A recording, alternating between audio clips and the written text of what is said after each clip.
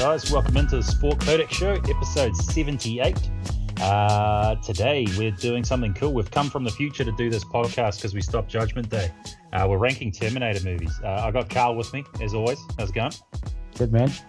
Always good not to do an intro. So yeah, I still don't like them. I just pay someone to do the intro. They're the worst part of the podcast, really. Yeah, I don't like doing it. Once we're into it, I'm sweet. And also got Twain back. How you going, bro? Good, bro. Good. Coming alive from the future to do this podcast. So yeah, really excited for this. Yeah, well, this was your idea. You pitched this one to us. So yeah, it's. I mean, I watched all of these. I think just last year actually. So, but I was happy to jump in again. Fucking love them. Yeah, same. Yeah, the old Terminator movies. You guys sort of pushed me. I was like, yeah. I wasn't a big fan of the latest ones. And yeah, peer pressure, man. It always works. Peer pressure works. Same with the Predator franchise. Yeah, I was just gonna say we did the same thing too with the Predator. Yeah, we did. Nothing against Arnie, but you know. Yeah. It sounds like you got an Arnie problem there. Yeah. Sounds like you got an Arnie problem. Gentle persuasion and it was good. I enjoyed it actually. Yeah. It's funny because it's a really interesting franchise. Very up and down. A couple of classics and a couple of duds, to put it nicely. This one's actually it's the brainchild of James Cameron, who directed the first two movies. Who had a nightmare of he had like food poisoning or something, and he woke up in had a fever dream of this robot. Like attacking him, and that's where he got the idea for the Terminator and went and wrote the movie. Hang on, here's the actual story. Without money for proper food, he became sick and went to bed one night with a high fever. He had a nightmare of a metal endoskeleton emerging from flames, dragging itself over the floor, holding kitchen knives. When he woke up, he immediately made a drawing of the vision, and that he worked with that and wrote the script from there, and inserted all the time travel stuff and that. And it's one of the most iconic franchises, even though only two of the movies are held in high regard by the sort of the general populace. There are people that are fans of the other ones for sure, but only two, I guess, would be widely considered good or better. It's interesting, as you were saying, it's sort of iconic too, that vision that Cameron had, like, of the robot and the flames, and they emphasize that throughout the whole series and each of the movies. It's sort of an iconic shot in all of them. So it's cool that it come from a dream. Yeah, the picture of this, like everything you see, the cyborg, it's like an iconic picture, like the face of the cyborg. Like as soon as you see it, you know that it's the Terminator. So whatever dream he had that night, he's birthed $1 billion franchise. Yeah. What he ate that night. Yeah, I need to take notes and go eat that and write down my dreams. It's just like Kid Rock, when he wrote Bawitdaba. The devil was at the end of his bed, and he Bawitdaba. I can't even remember how the rest of the lyrics go. Kid Rock, but it was in his dream. Yeah, it sounds like he probably just had a bad batch of meth, to be honest. Yeah, he's probably up for 7 days straight or something. Yeah. So anyway, as I was saying before, the franchise is really up and down. Like, especially when you look at like the Rotten Tomatoes scores. I won't say which is which, but the lowest is below 30, and then obviously the highest is at 100 for the critics. Massive variance. What's your guys' history with the franchise? Any of these first time watches for you? No, not for me, but a couple, like 3. I didn't initially watch 3 when it came out, so I watched it in my teens, but I couldn't remember it too much. But when we did the rewatch for all of them for the pod and watched it, and I just forgot, like, he was actually the governor of California at the time. I think it was like fucking, how did he pull that when he's a politician? Goes, hey guys, I'm just gonna go and do a movie. I'll be back in a couple of months. Yeah. I'll be back. Yeah. I'll be back. Make sure California burn or whatever while I'm gone. Like, it just bugs me out that the head of one of the biggest American states, and he just fucks off for like 6 months to go and do a movie. Yeah. Only in Hollywood, man. Yeah. What about you, Kat? So Dark Fate was the first time watch from me. Yeah. Now, Genesis and Salvation I'd partly watched. Just had been on the background, and I didn't manage to sit down and watch them properly. So those two, it's basically first time watch. Like first time full watches. Full watch, yeah. Terminator 2, watched when I was a kid. Pretty as soon as it got on TV, I watched it. And the original Terminator 2, I watched somewhere back around that time. It would have been on TV2 or something, and got that done. Then Rise of the Machines 3, I watched that when it first came out too. But none of them at the movies. I haven't watched any on the big screen. So, yeah. Yeah, I'm the same too. I never watched any of them in them. Oh, sorry, no, I watched Genesis and everywhere all the other ones I've watched at home. Yeah, I've seen two at the movies, Dark Fate and Genesis, the latest two. Funnily enough, previous to when I watched them, no, it was 2 years ago, not last year. It was when Dark Fate was coming out. I'd seen the first two. I'd seen the first one only once before, and I'd seen the second one a couple of times. Like three or four times. And then I hadn't seen any of the others except for Genesis, which I went to the movies to see. So it was, that was quite an interesting journey because I didn't really know what I was getting into. But it's a fun franchise. Even the bad ones are still fun. So I dig them. Would you just wanted to ask your guys' opinion? Do the bad Terminators, are they better than the bad Alien or Predator? They're definitely better than the Aliens versus Predators, for sure. Yeah. I think sorry, Aiden. I think the bad Terminators are better than the bad Predators. But I'm still a bit of a sucker for Resurrection for Aliens. So I think for me, out of the three franchises that we've rated, I still would go Aliens as my favorite, then Terminator, then Predator overall. I'll probably have that as. Yeah, it's interesting for me. I still ride for the original Alien vs Predator. I love that movie, but the second one sucks. Nothing in the Terminator franchise is even close to that. That is one of the worst movies I've ever seen. It's fucking horrendous. That's all shit. I would also go as far as saying my worst of the Terminator movies is better than my worst of the Predator sequels, which was Predator 2. The Danny Glover one? Yeah. But I like the other Predator movies. Although even The Predator, I probably, if we were ranking, let's say we're ranking Terminator and Predator, Predator 2 would be last. Then I'd have the last Terminator movie, and then I'd have the Predator. So I'd have all the other Terminators above that. But Predator and Predators would be pretty high up on the list overall. Yeah, and then Alien, I dig all the Aliens, even Resurrection. Yeah. And I mean, you guys know where I stand on Alien 3. Yeah. I watched the 2018 Predator the other week, and I just, after rewatching it, I was like, it's pretty bad. It's just a mess. There's some good ideas there, but it's just so sloppy. I think it just got fucked by the studio, eh? And then I was watching it, and then I was like, because I sort of did like what I did when doing the rewatch. I was doing one Predator movie, one Terminator movie, like just one after another. Yeah. So I watched the 2021, and I was like watching it, because I think that was the one Shane Black. Yes, 2018. He wrote and directed. You can just tell because there's so many fucking jokes that are just like real dry and like too sexual, and then like I watched. Fuck, this is way better than this. But that's it. Like Shane Black, when he first started writing those jokes, which was actually in like the original Predator and the Lethal Weapon movies, he's like a 30-year-old man. And then when he does it with the Predator, he's like in his 50s still doing it. It's literally the Steve Buscemi, how do you do, fellow kids thing. Yeah. That one.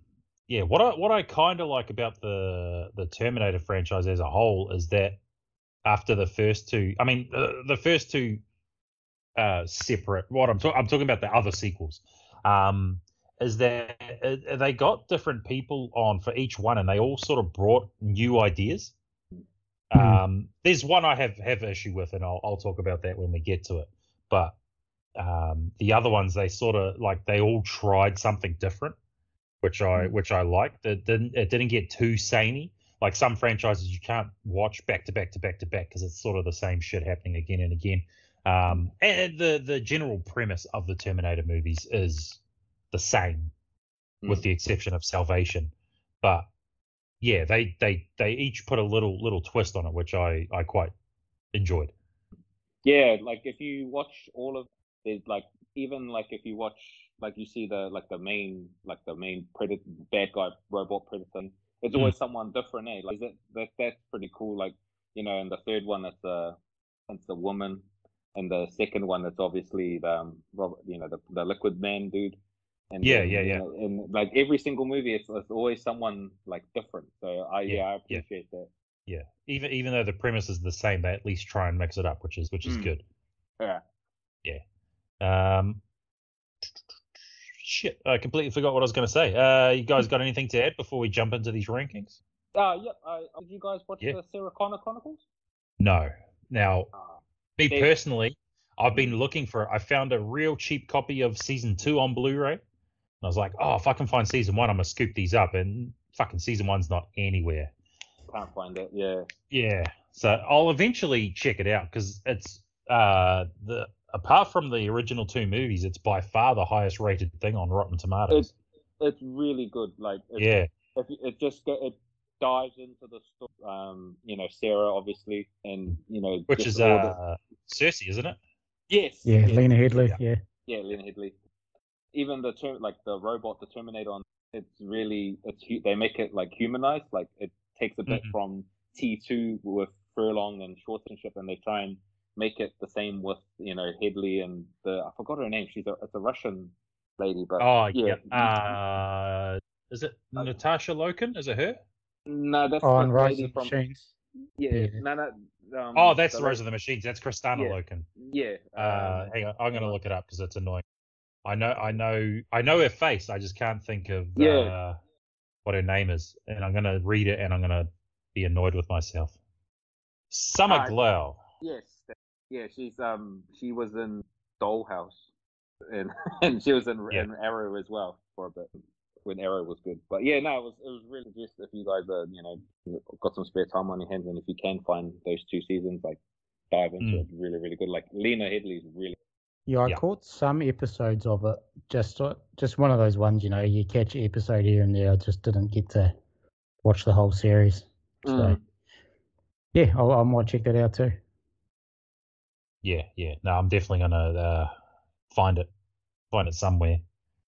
Maybe somewhere sneaky. All right, sweet. Oh well, we jump into this thing, eh?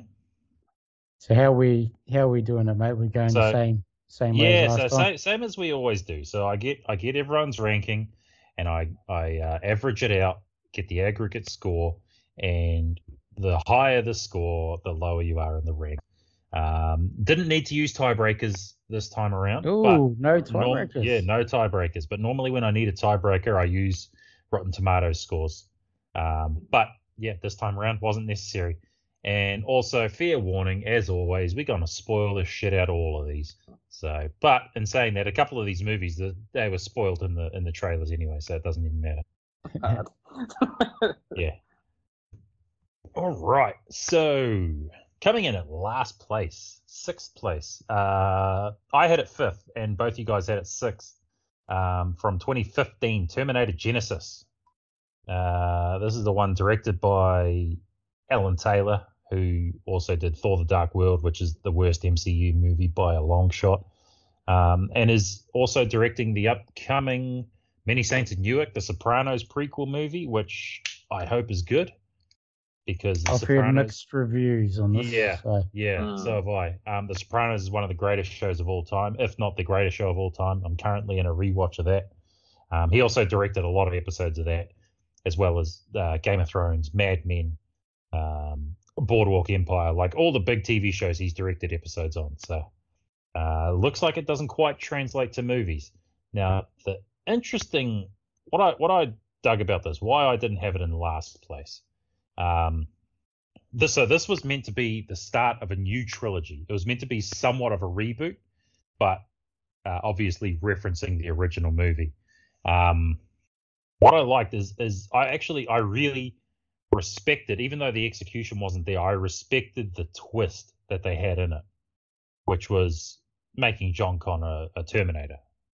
The issue I had, the main issue I had with this one, I mean, there's a lot of issues, don't get me wrong. But the main issue I had was I didn't like the casting. I didn't like... Jai Courtney sucks. And everything he does sucks. Brian Fletcher, are you saying? Brian Fletcher sucks? if you follow League, you'll know who I mean. I have no idea what you're talking about right now. I just like Brian Fletcher. You used to play Rabbitohs. If you put them side by side now, you can see them dead on. It'd be his little brother, man. It's Brian Fletcher.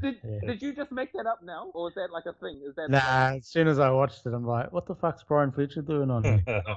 Oh, that's what I mean. So that's what I mean. It's like, is that a thing that you noticed straight away? Yeah, man. Yeah. Oh shit! Now I'm gonna watch Brian Fletcher. That's a good one, huh? Yeah. No, you're all good. So I didn't like Jai Courtney as Kyle Reese. I don't like Suicide Squad is the only movie I've liked Jai Courtney, and he's in a lot of movies. He must have the best agent. Either that or his agent has dirt on everyone. That Die Hard was a thing. Yeah, man. That's one of the worst movies I've ever seen. If you asked to rank the Die Hards, I would refuse, because it would mean I'd have to watch that movie again. That's so bad. It's so bad. Normally, I like Jason Clarke. I did not like him as John Connor. I would have liked it a lot more if they got their original choice, which was Tom Hardy. Oh, Tom Hardy would have been fucking 100 times better. I think if they got Tom Hardy, I think this would be much higher in my rankings. Man, I totally agree, man. I totally agree. For me, this is the biggest thing too. And I like Emilia Clarke too, but she's just not Sarah Connor, man. She's agree completely. She's Daenerys Targaryen, unfortunately. Yeah. All it is just, it's like when Elijah Wood thing out. It's like, nah, you're Frodo. Yeah, Frodo, what are you doing?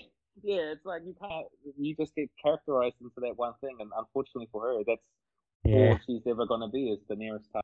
Yeah, I thought Jason Clarke too, man. He just wasn't John Connor, man. Yeah, he's a good actor, but he didn't suit the role at all. No. But I actually really like him in a lot of stuff he's in. He was not good in this. Probably the best casting is probably Lee. Is it Byung-hun? Yeah, Lee Byung-hun.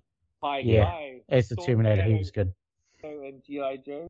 Yeah. Fucking, like, those movies stink, but he's so fucking good in those G.I. Joe movies. Like him and Snake Eyes battles are like that keeps those movies together. And if you're recently the world's biggest phenomenon, Squid Game, he's in that as well. Oh, is he? Okay. I'm going to watch Squid Game eventually. Yeah. I won't spoil it for you, but he's awesome in that as well. So. Yeah. He did a movie that I haven't been able to locate, but a lot of people recommend it as one of the best Korean horror movies. It's called I Saw the Devil. And that actually, I believe that's what got him noticed for the US market. Yeah. Was his performance as that? It's like a revenge thriller / horror.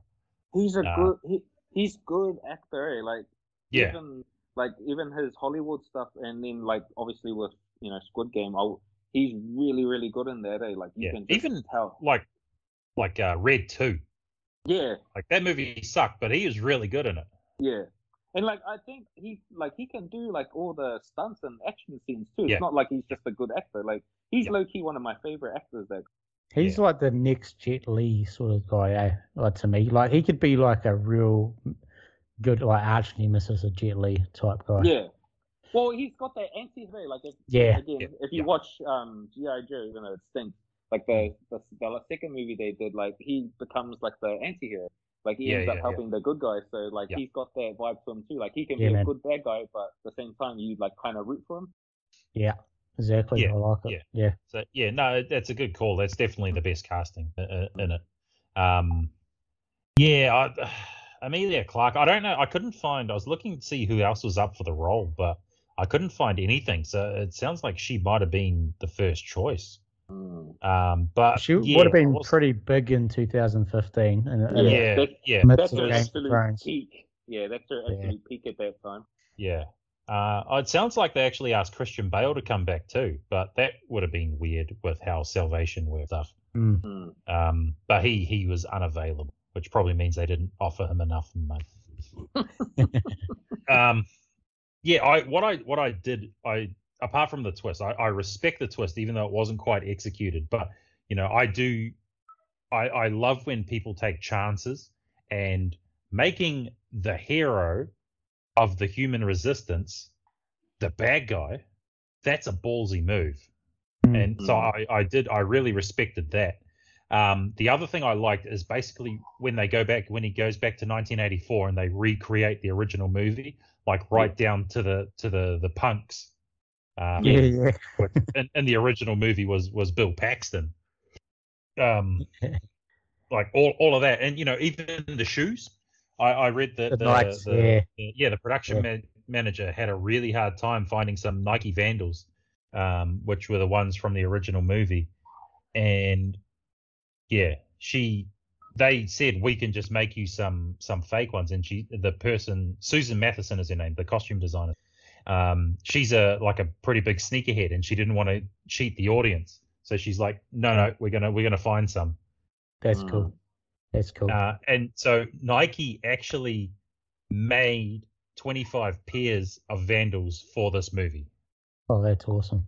Yeah. Like that rate, what they would be going for, Edmund, astronomical. Yeah, absolutely. Now, I wonder if they paid for that shot in the original too, because 84 was the year Jordan was drafted, right? It was, and Nike hadn't really. It was coming on the scene, but it wasn't big yet. Yeah, so I'm just wondering if they paid that because they emphasized that shoe in the original. So, and I like the tribute in that.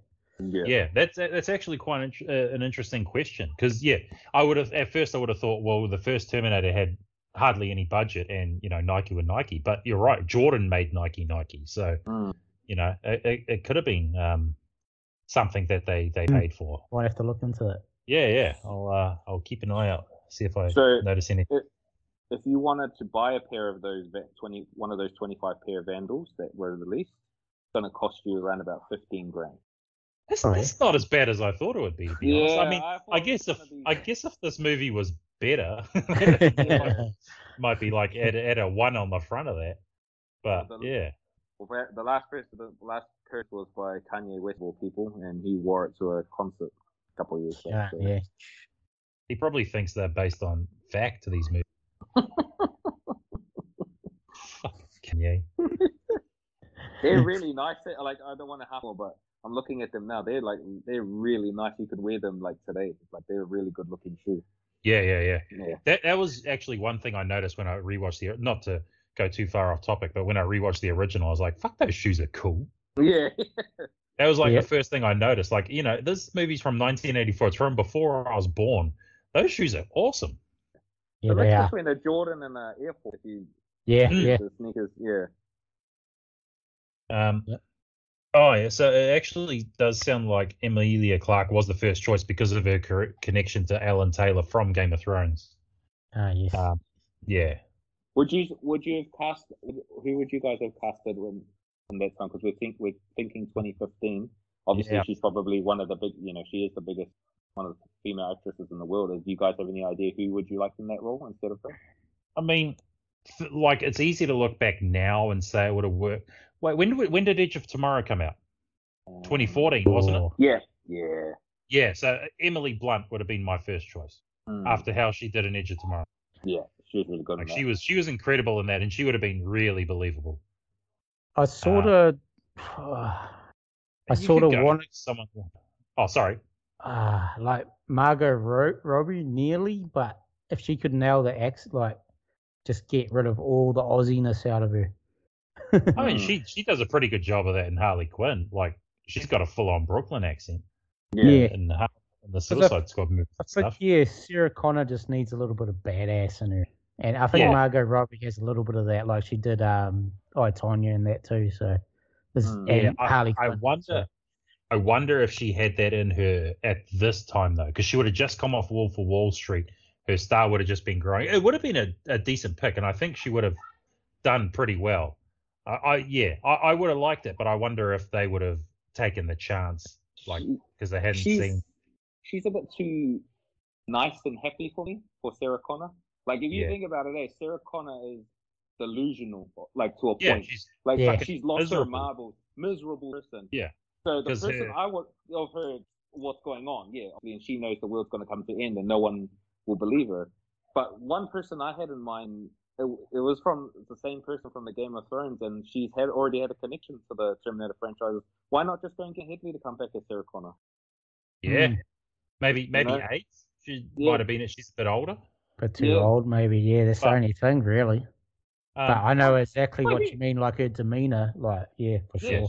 She's like, you guys know, my friend. She's cold, calculated. Oh, all her roles, like, like, got the real tough, sarcastic mindset. Yeah, like, I reckon she got in the Sarah Connor Chronicles that we were talking about on off air, but like, she would have suited Sarah Connor really well if she came back.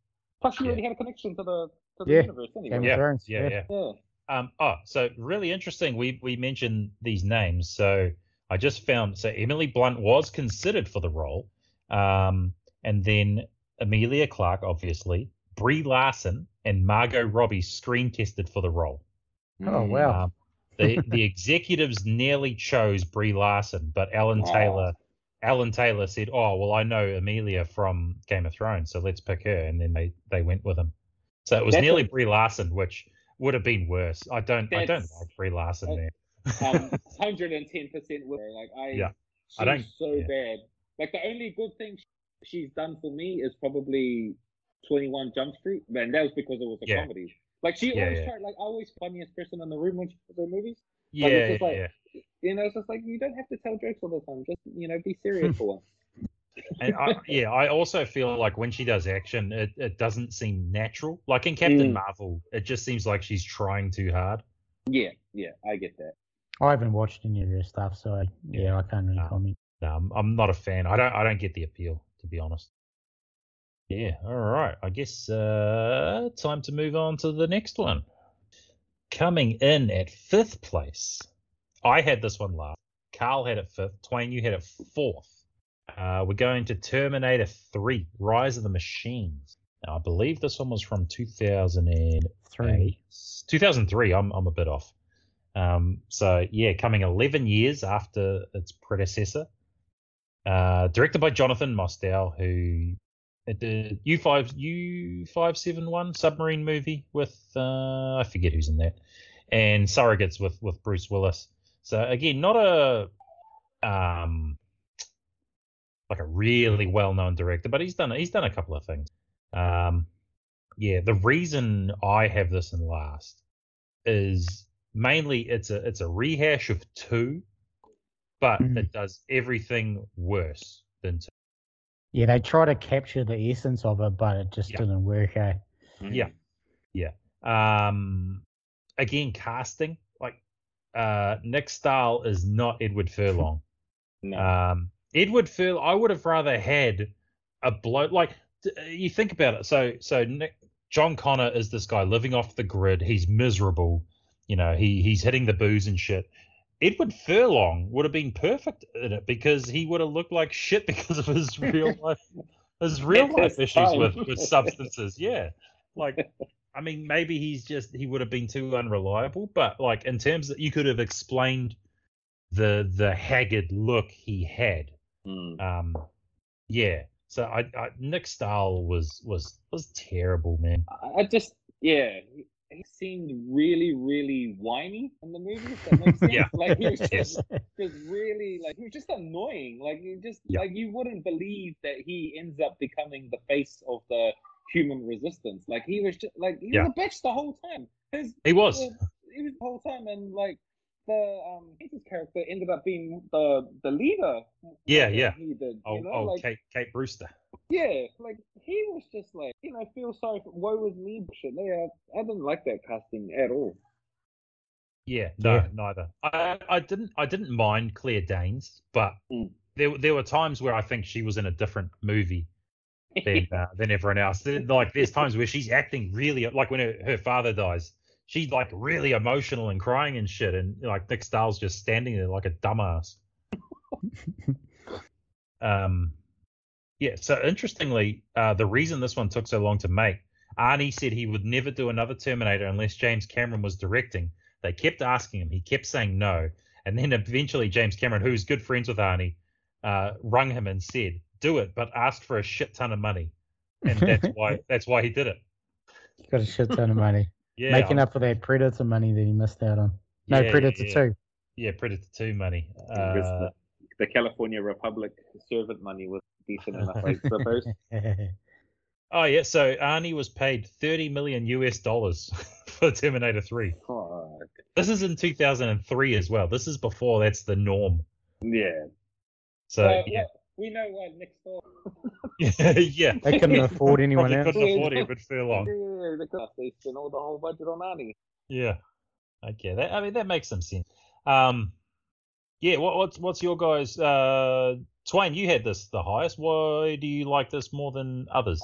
I just it was like I'm gonna be a real toss up between this and Dark Fate. Like I had it like I just it was pretty even for me, but like I did enjoy the action scenes in this a little bit more. Yeah. Like especially the car chase with the crane. With the crane, yeah. And there's another one with the one with the funeral car, and he's got the hearse, the hearse, and the coffin's got like fire and all that shit in it. Like I really enjoyed them action scenes, and then just like seeing when the actual judgment day happened, that was just like that was a really good thing. So that's why I had it a little bit in Dark Fate, but again, it's 0.01% higher.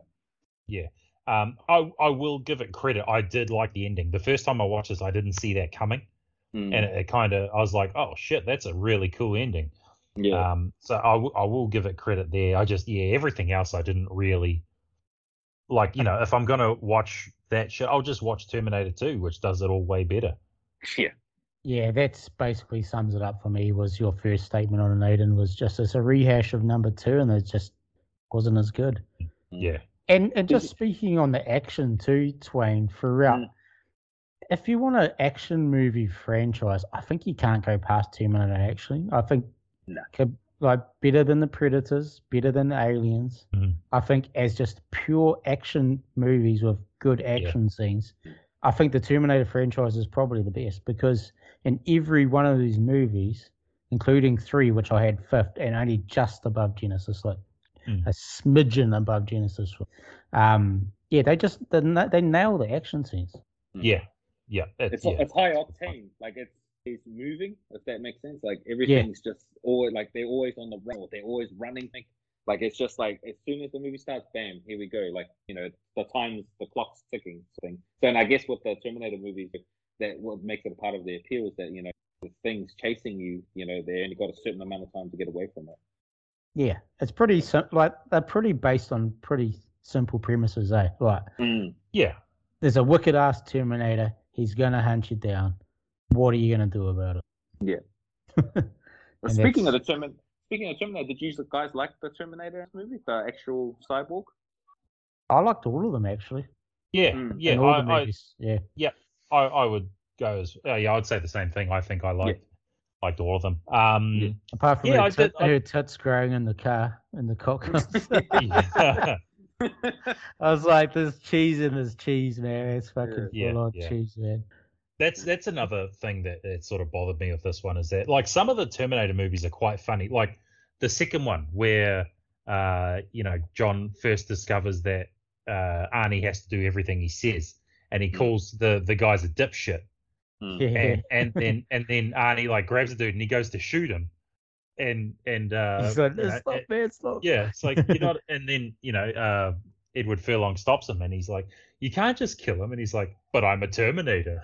It's like, my job. Yeah, and he's like, you still can't kill him, and he's like, why? It's like just real deadpan humor. The humor in 3 just didn't work for me. Like Talk to the Hand.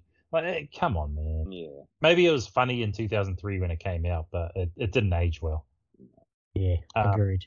Interestingly, so I just read a couple of interesting things. So we're talking about Edward Furlong. He was meant to be in this, but they were about to shoot. April 2002 was when they started shooting. December 2001, he got dropped because he overdosed on coke and had to go to rehab.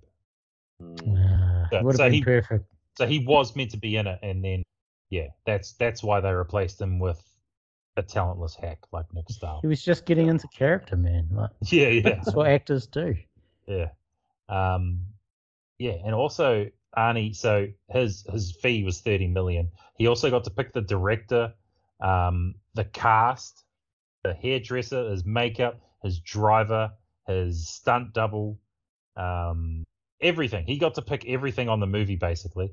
And all of this shit, the budget ended up being 187 million, and it's the most expensive independent movie of all time. Okay, there, Arnie. Yeah, it's hilarious.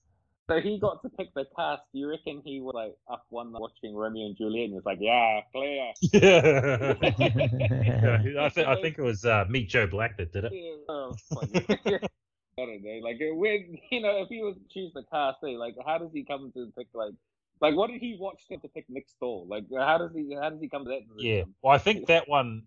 So they had him audition after Furlong was canned, because Nick Stahl had to audition 5 times. Oh my god, is that a sign or what? They must have had nobody. They're like, oh, what can we do? I guess we can audition this guy again. Like, well, that's if he's not your guy 4 times. He's not going to be your guy after 5. Apparently, Nick Stahl was offered to reprise the role in Salvation and turned it down. So thank God for that. I mean, Jesus, that's a bit of a leap from Nick Stahl to Christian Bale. Like, fucking hell. Salvation probably would have been my worst movie if that is. Yeah. I did like David Andrews. He was alright. The general guy. Yeah. Kate's dad. Yeah. He's been in heaps of stuff, man. He's always like the general or the sheriff, or he's always that guy. Yeah. Speaking of old typecast, Yeah. So that's pretty much it for this one. There's not too much to say in it because it is all just Terminator 2, but not as good. I did like the scene, the fight at the end between Arnie and Kristanna Loken when they get to the actual base thing, and he comes flying in on a helicopter and just rams it. Yeah, that was pretty cool. I like that. I like that a lot. It's funny because there's like no music in the scene, that it sort of just happens. Yeah, it's a bit of a shock. So it's like, oh shit. Yeah. So I think if Edward Furlong was in this, it probably would have gone above Genesis for me. Nick Stahl really dragged it down. That's a lot to ask of with Furlong. Do you guys really like him as an actor? He was good in American History X. Yeah, American History X and Terminator 2. It's pretty much all. He's good at both. Yeah, he did like a sequel. He did a sequel of The Crow, and he did fucking like a movie called The Zombie King. Like, I don't really know much else of what he's been in. Let me check out his IMDb real quick. I think that's pretty much it. I don't think he. But yeah, obviously he had to take a few years off. Yeah. But he was great in American History X, and even in Terminator 2 when he was only fucking like 13 or something. 13, yeah. Oh, another movie I liked him in was Detroit Rock City. I don't know if you guys have seen that. Yeah, from '99. So that was before he hit the shit as well.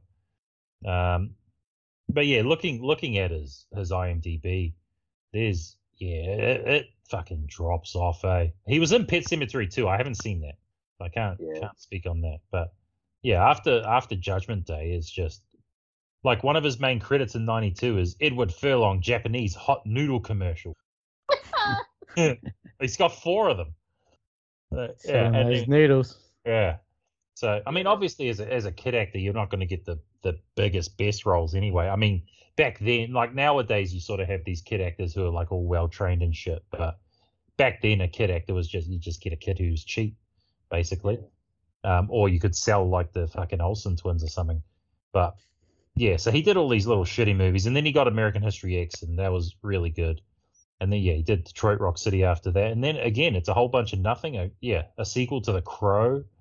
Get a small run on CSI for a bit. Yeah, a couple of episodes of that. It's shit that even I haven't heard of, and like I've heard of a lot of fucking movies, man. Like those straight to DVD ones. yeah. Like that's what they are. He had a small role in The Green Hornet with Seth Rogen, so it was kind of cool to see him back. I think he was quite large. Yeah, I didn't even recognize him in that. Then bulked up a bit. I always used to get Norman Reedus confused. Yeah. I can kind of see it. I can kind of see it actually. Not now. Yeah. Norman Reedus has got shit together, but like Norman Reedus and Blade, like they sort of look the same. Yeah. And then he does nothing after that. Just a couple of straight to DVD ones like The Zombie King, like I said.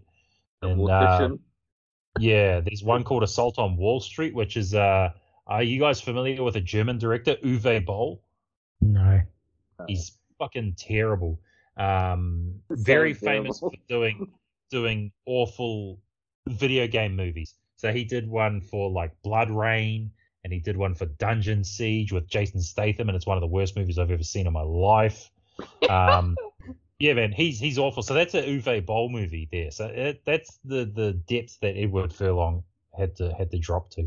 I'm reading up on his page, this Uwe Boll guy, and he got a Lifetime Achievement Award from the Raspberry Award. Like, you've got to be pretty fucking shit. Yeah. Lifetime Achievement Award from the Razzies, yeah, man. Yeah.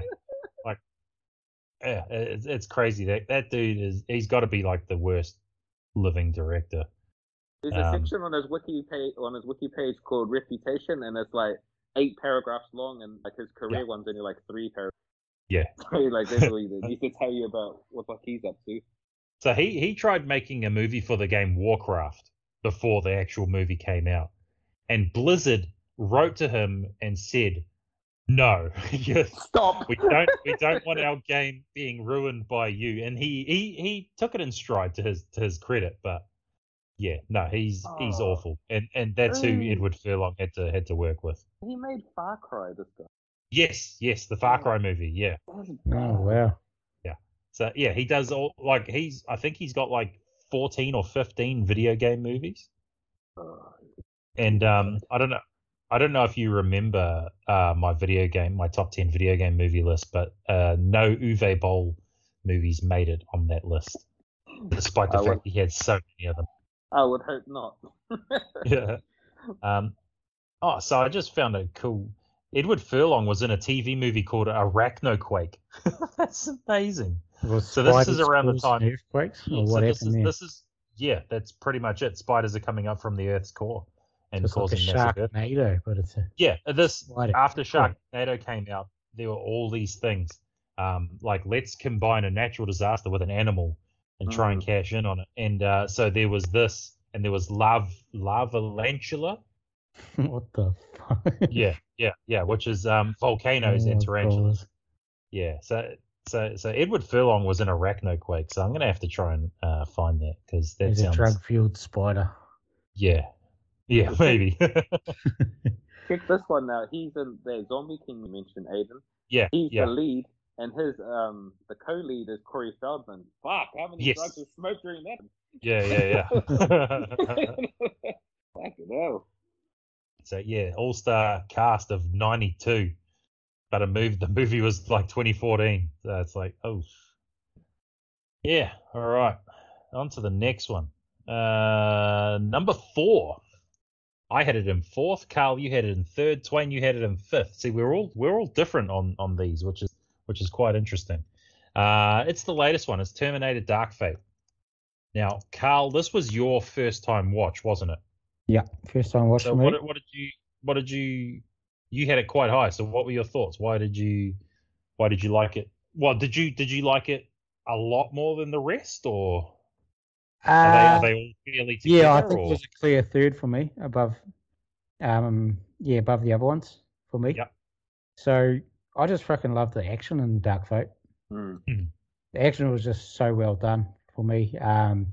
Starting from you finding out the new Terminator, and then okay, there's this chick who's pretty big and massive, and she's pretty good, and then you learn out Grace is augmented, so robotic, like a cyborg basically, isn't it? Just about.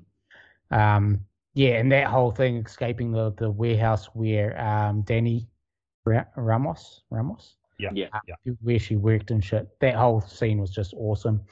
Then they brought back the chase, and in the dump truck. They had to be in a truck. The Terminator had to be driving a truck. That whole thing.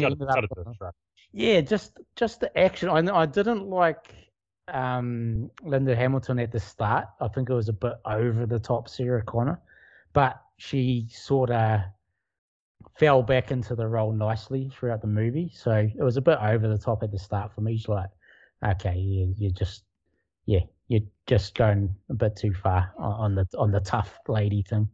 But the action was just awesome, and especially towards the end there in the plane coming down, hitting into the dam, and the Hummer hanging off the side of the dam, and it was just really well done for me, the whole action sequences in this movie. And it was sort of like, as you said before, Twain too, it was sort of like, it was just all go from the movie. It was just sit down, boom. It's just exactly what you want in a good action movie for me. So the cheese wasn't there as much as the other, especially 3 and Genesis. I think there was a lot of cheese in those two. So it wasn't as bad in this one. They always tried the "I'll be back" line, and they just fuck it up every time. But it wasn't as bad. And did they? Sorry, I didn't mean to jump in. I think they did use it. They did use it. I was going to say, in this one, doesn't he say "I won't be back," or is that Genesis? I think it's this one. I think in this one he actually says "I won't be back." But I think Linda Hamilton, Sarah Connor says, you might be right. Yeah, I think you're right, actually. Yeah.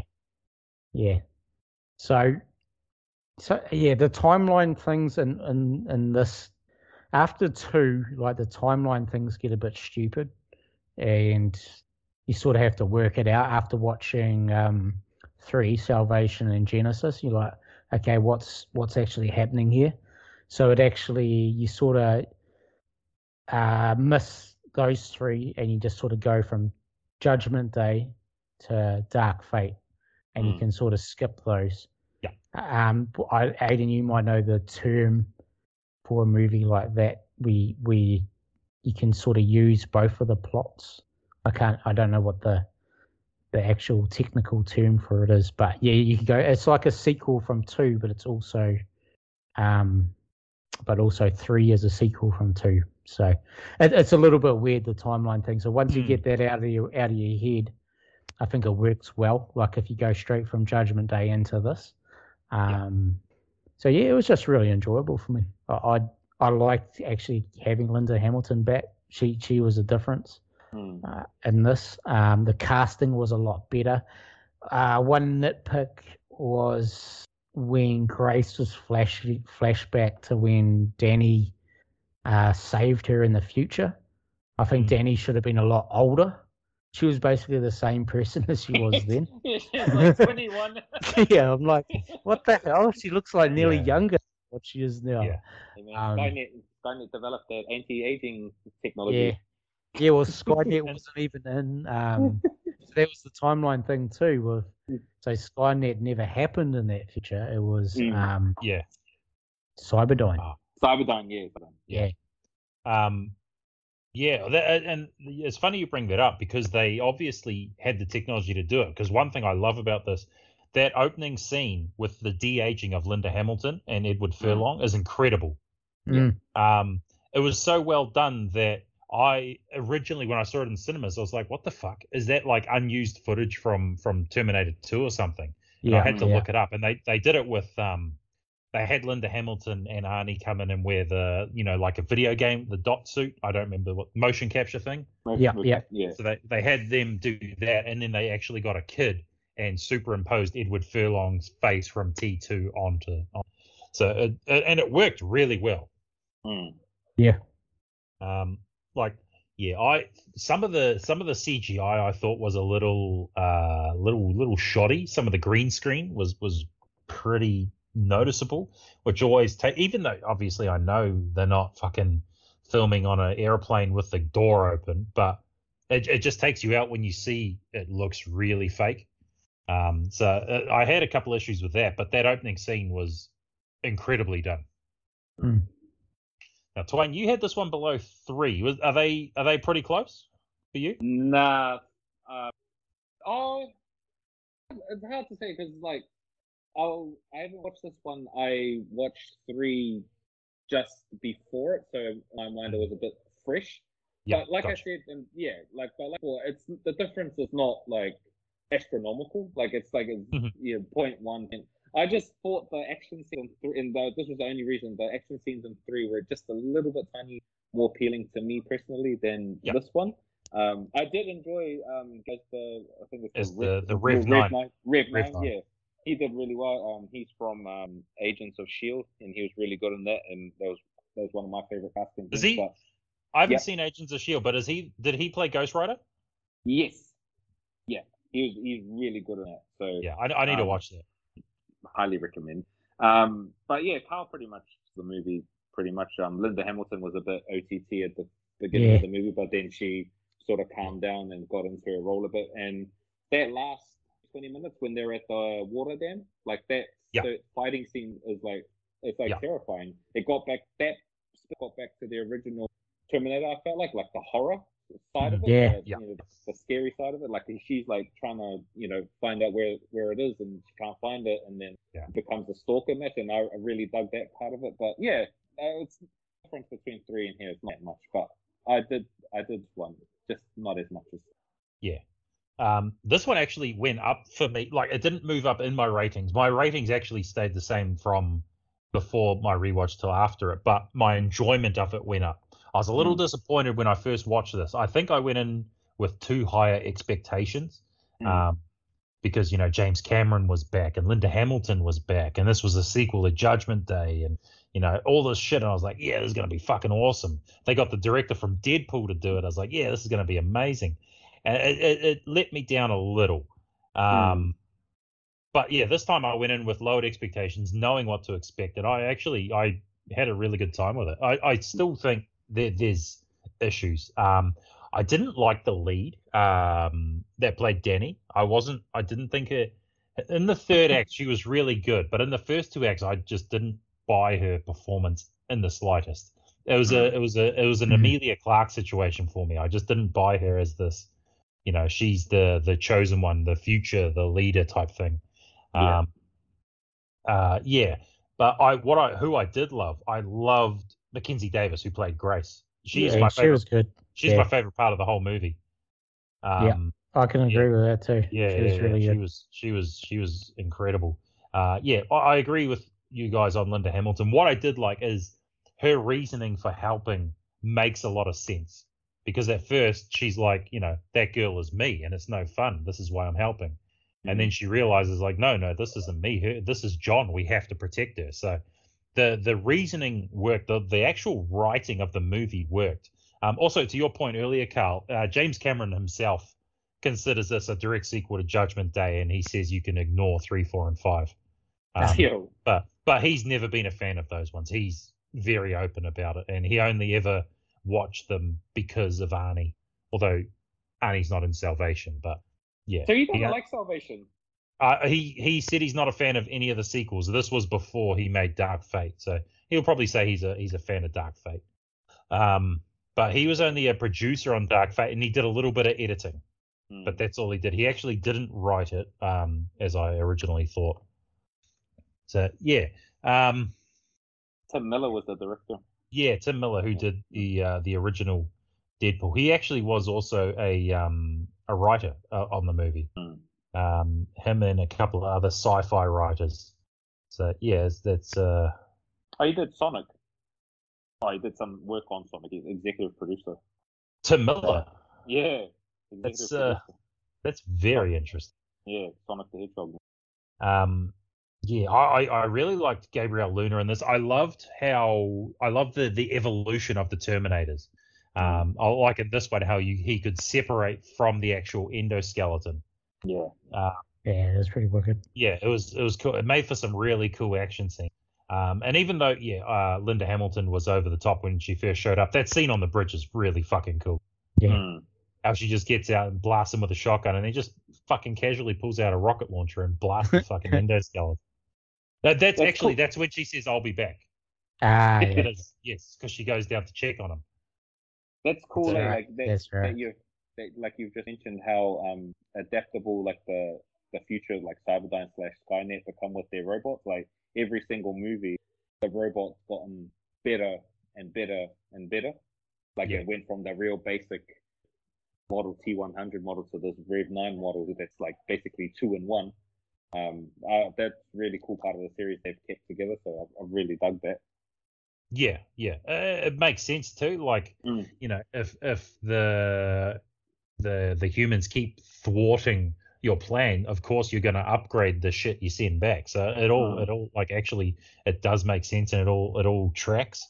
Yeah, it ties in, like, because if the original Judgment Day happens, the internet wasn't even that big, and now if it happens later, like in 2017, like no one predicted the internet to be as big as what it was. So it was quite cool how they changed those things in this to reflect society and shit now, or technology, not society.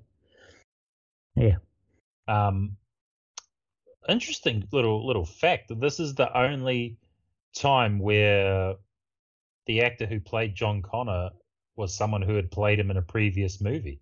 Because it was Edward Furlong again, even though it was, you know, hologram Edward Furlong. He's still credited as John Connor, because you go through them all. So it's Edward Furlong in 2, Nick Stahl in 3, Christian Bale in Salvation, and Jason Clarke in Genesis. It's always a different actor. So yeah, it's quite an interesting little fact there. I don't know why. Like, I thought the idea of Arnie basically having a wife and adopted child is pretty fucking stupid. Like, it's ridiculous. Like, there's no way she's not going to figure out he's a fucking Terminator. No, I thought she was under the impression that she knew. Well, he said they didn't know. Because Linda Hamilton, Sarah Connor asks, no, Grace asks, and he says no. And then Linda Hamilton's like, she hasn't noticed you weigh 1,000 pounds. And he says, our relationship isn't a physical one.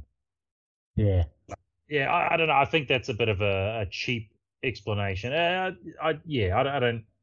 I like the idea that him killing John Connor and developing like remorse. I quite like that. But I didn't like that part of it. As sort of a bit weak. What I did like is the fact that he sold drapes. Like, that's hilarious to me. Like, the scene where they go and they're waiting for the dude to bring the EMP, and he's like, and this guy wanted solid colored drapes for his baby's room, and I said, no, you need balloons. Like, I don't know why, but I just found that scene so fucking hilarious. Like, this is a fucking Terminator, and he's talking about drapes and shit. I don't know. I just found that really funny. Well, that's the thing of Arnie, like, he's stupid shit funny, you know? Yeah. Like, he's just that guy, like, you could give him something that's really dry, and, like, other actors would be like, oh, yeah, that's not funny, but just because it's Arnie, he can make it funny. Like, him selling drapes as a Terminator is, like, fucking ridiculous. Yeah. Did you guys know when he picked up the glasses and he didn't put them on? Yeah. Yeah. I thought, he's going to die for some reason, and he ended up being right. I was just like, nah, he's got to put the glasses on. He decided his fate. He's like, not putting. Although, funnily enough, he dies in all of them except for Genesis. Yeah. But that one you just know, like, he's going out. He's putting the glasses like that. That's his like retirement thing. Like he's putting them down for the last time. Yeah, sort of thing. Yeah, I don't know why I thought that, but yeah. What did I see? Oh, this is just another little fact. This is the first movie where Linda Hamilton gets the top credit, and Arnie is billed as second lead. Makes sense that she's in it through the majority of it. Yeah, so. well, even in the first one, she's in it through the majority, but Arnie was obviously the up and coming name. So, but I find that quite interesting. But yeah, I mean, in T2, he's clearly the more dominant one over her. You'd even go Edward Furlong ahead of her. Yeah, and 2. Yeah, the second one. Yeah. That's anything. Any other thoughts before we move on to the next one? No, I'll cover it. No, all good. Pretty much covered it all. All right. Okay. Coming in at third place, I had it in third. Carl, you had it in fourth. Twain, I'm going to go to you first on this one because you had this one in second place. Terminator Salvation. Now, the interesting thing about this blows my mind. This one's got the second lowest Rotten Tomatoes critic score at 33%. I don't understand that. That means 67% of critics didn't like this movie. Even the audience score is only 54%. And I don't understand it. I don't get it. I really don't get it. So, Twain, you have this above one of the first 2 movies. I won't say which one just yet. But, why so high on this? I mean, I dig it too, but I'm just, Just because, like, I think it delved into whole future. Like, each movie didn't go into, like, each movie is like, oh, we got to prevent it from him. But we never got to see what happens after Judgment Day. And in this, it clearly shows that the machines are dominating the human race. I thought that was really cool for me just to see that perspective of it rather than just seeing, they're trying to, save the world before Judgment Day happens. Judgment Day's happened. We've got to move on. We've got to try and fight this war. And it just shows, like, I think Bale is really good in this. Like, he plays John Connor, like, the general to a T. Like, he's just dark. He's cold. He's calculated. You can tell that this John Connor's seen some shit. He's lost people that are important to him in his life. Like, he's just at this point where he's just a real cold individual. Like, he's almost a sense, like the way he acts towards his peers and that. But I really dug that he was good on that. I did appreciate the Sam Worthington plot line, like the hybrid Terminator thing. I thought that was a really cool twist in the movie, like how it doesn't really say anything apart, until like the very end of it that, you find out that he's actually he's part Terminator. And then like I just really shout outs to all the older movies, like the Kyle Reese, when Kyle Reese is like a teenager, bringing him in. And then actually when Connor fights the OG Terminator, with Arnold, they used a body cap for Arnold. I thought that was really cool, that fight, that whole action scene. But then, just like I really dug the whole the future premise of it. Like, I just really thought it was really well done. I don't understand why it's not like I guess people didn't like it because Arnold wasn't in it. I suppose like he was, but not really. But I really, really like this one. And again, but this and Terminator 1, it's not a big difference. But for me personally, it's just more on the plot side of it. Like, I really wanted to know what happens in the future, and that's why I had it so high. Nice. Yeah, it's pretty fair. I agree with everything there. Carl, what are your feelings on this? Because you had it in fourth. So. Yeah, so I still really liked it actually. Salvation, exactly for the reasons Twain said too. You get to delve into the future world. I like seeing the different types of machines too that Skynet had built. Especially like the one that picked up all the humans and chucked it in the cage. Like that one was cool, man. And when they first what's his name? What's Sam Worthington's Marcus, right? Yeah. So when they were getting picked apart out in the desert there by Allo, I love that whole scene there. There's this big ass machine, like just seeing them pick off the guys making a run for it. Like that was really cool. It's cool to see. It's cool to see like the Kyle Reese and him and the little girl are just trying to survive out there. Like that sort of stuck out to me. Like, this is like a survival horror sort of thing where they're apocalyptic, they're just trying to live, and fucking machines from spotting them, and they're eating scraps and hiding in the most minute fucking places. Like that really, that was a really good part for me. Yeah, and the settings are really cool. Like they did that really well. Especially I like that part in the desert outside LA. Where they get picked up. Then they had down the Grand Canyon and stuff. That was pretty cool. It was down the Grand Canyon, wasn't it? I'm pretty sure it was. It looked like the Grand Canyon to me when they hit. Yeah, I would think so, but I'm not 100% sure. They were flying the planes down. I think the casting was pretty spot on with this. I did like Christian Bale. I would have liked to actually seen Christian Bale like be the older John Connor throughout the series. He would have been way better than what's his name in Genesis? Jason Clarke. Jason Clarke. No, Jason Clarke, sorry. He would have been 100 times better Bale in that role. I'm not a big fan of Common as an actor. He sort of annoys me as soon as I see him in any movie. I'm just like, stick to rapping, man. Yeah, because he can rap pretty good, so just stick to rapping. But yeah, Common, and he always seems to be a freaking soldier or something. He's just Yeah, he is always a soldier or a hitman. John Wick 2, Spoken Aces, he's a hitman. He's always a soldier or a hitman. Yeah, he's just not it. You got to have a certain like aura about you being a soldier. Like Sam Worthington is like, he's actually a better portrayal of a soldier. Like even though was his main on Avatar, but he's just got that vibe, Same with Bale. They've got that. I'm trying to think of some black actors too that would have been way better than Common, because they are out there. Like even Ice Cube would have been better. Like as a right hand mate, Common plays John's right hand man, so like it have to be someone tough, like 50 Cent maybe. If you're going to use a rapper, 50 Cent would have been better. 50 Cent, if he brought his Den of Thieves character into it, like he's really good at Den of Thieves. Yeah, maybe something like that. I'm not. Yeah, Common just doesn't strike me as a tough guy. Like you got to have a sort of tough guy in there, like old school Wesley Snipes, like one of those dudes. I'm trying to think of someone around this time frame that could have done it. If this was made, sort of I don't know how old he would have been. Someone like a Michael B. Jordan, he might have needed to be a bit older, but someone like that could have pulled it off. But yeah, if the age was right, I think he would have been pretty young when this came out. So yeah, he would have just been 20. Yeah. I like Wayne's suggestion of 50 Cent. Yeah.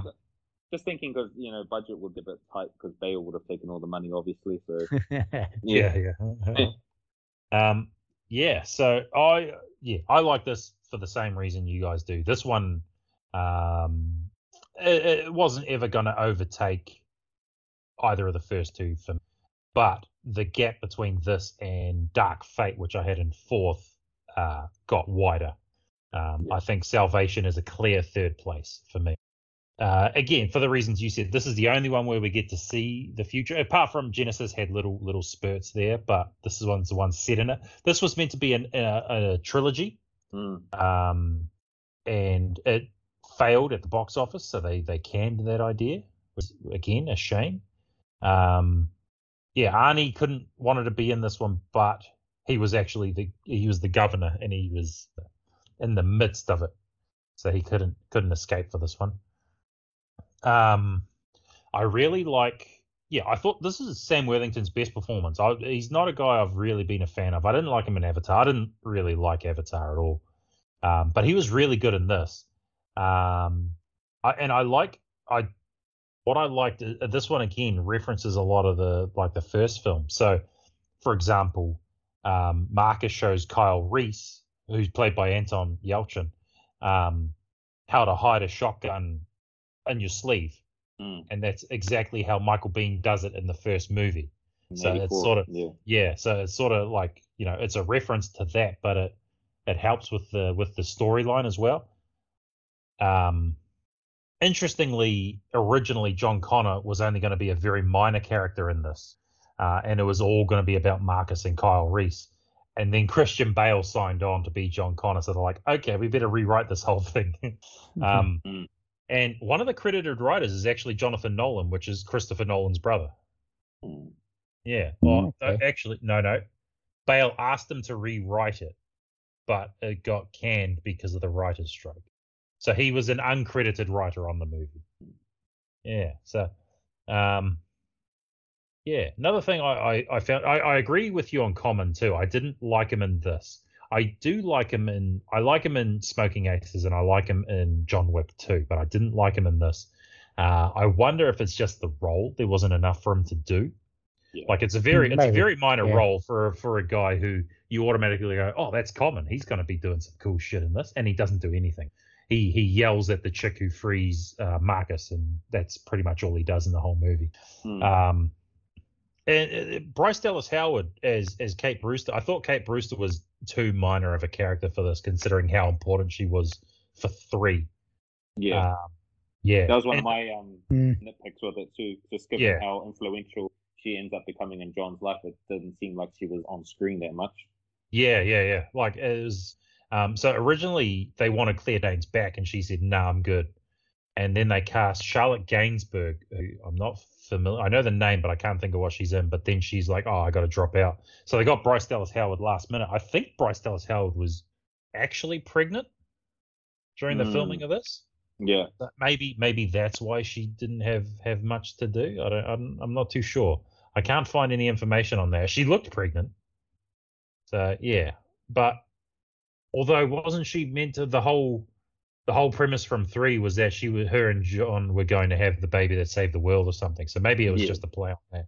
But yeah, I'm not too sure.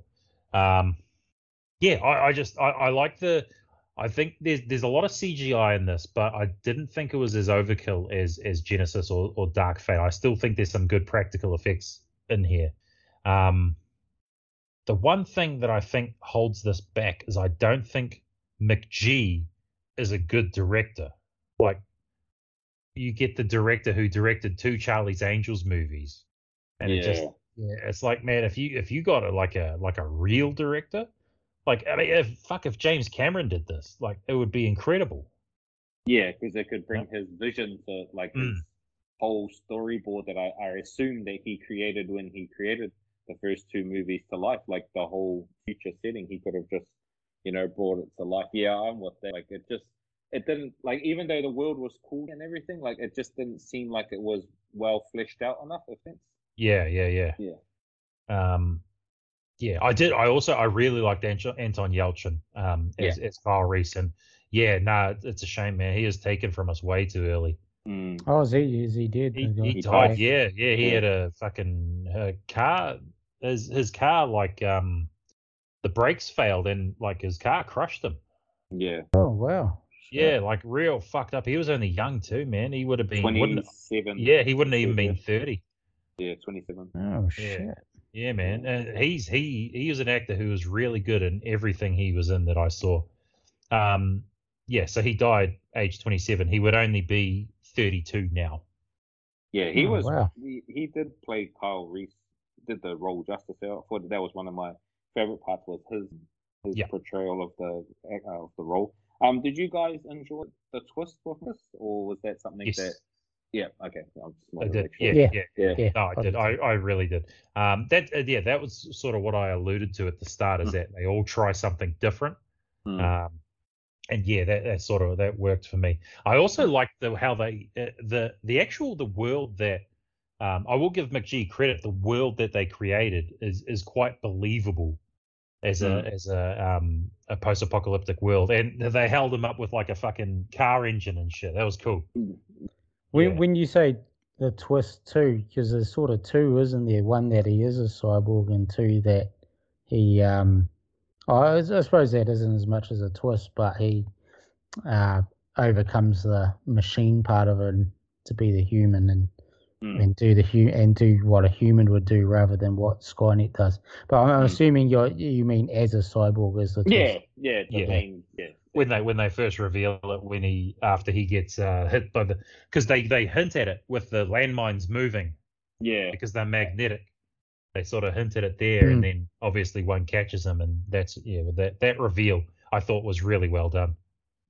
Yeah, I liked it. Yeah, I think for Christian Bale performances, I think this is maybe one of his weaker ones, but even his weaker ones are still really, really good. But I would go as far as saying Sam Worthington was better than Christian Bale in this movie. I can go with that too. Which is I would have never picked it. But also, Christian Bale was famously a huge arsehole on the set of this movie. Yeah. This is the one where, I don't know if you know, but there was a recording came out of him fully berating a staff member. Yeah. It was a director of photography who apparently every time he had to shoot an intense scene, they were adjusting the lights. And he goes off like full on, like 10-minute tirade full of swearing and just absolutely yelling down this person. And also he actually said to McGee's face, he said, this is the quote, "Nothing in your filmography." This is when he signed on, but he was trying to get a new director. So he said to McGee's, I'll give him credit, he said it to his face, "Nothing in your filmography suggests that you have what it takes to do this movie properly." And I agree. It's like, he's not wrong. Telling the truth. Yeah, and then McGee convinced him. He said, like, why don't you give me a chance to evolve as a director? And then after the movie, Bale said that McGee reason it didn't work out. So, he still works. yeah.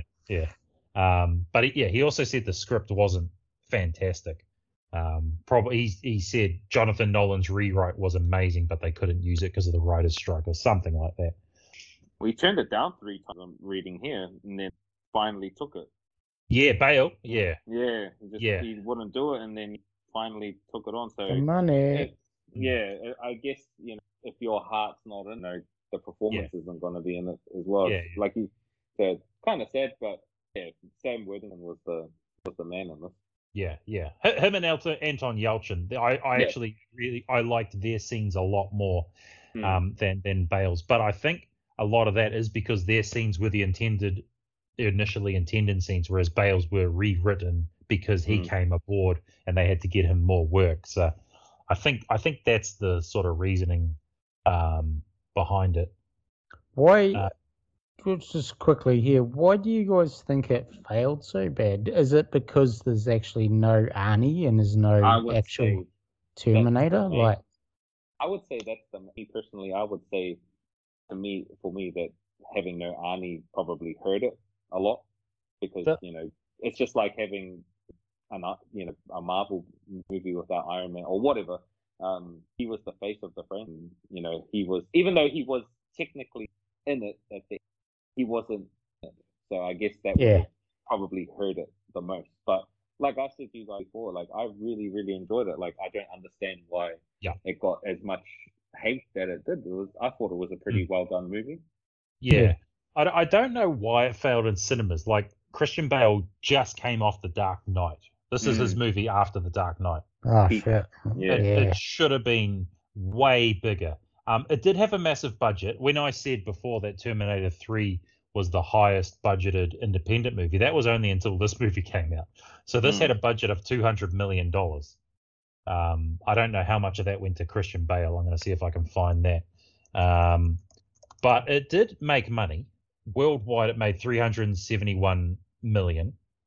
But obviously, that's not as much as studios like to see, especially when T2 just printed money. Yeah. So they wanted that, and what they got was mild profits. So I guess that was enough for them to cancel the trilogy. That and probably Christian Bale being an asshole on the set probably didn't help. He has since apologized, but at the time, I can imagine a lot of people not wanting to work with him again.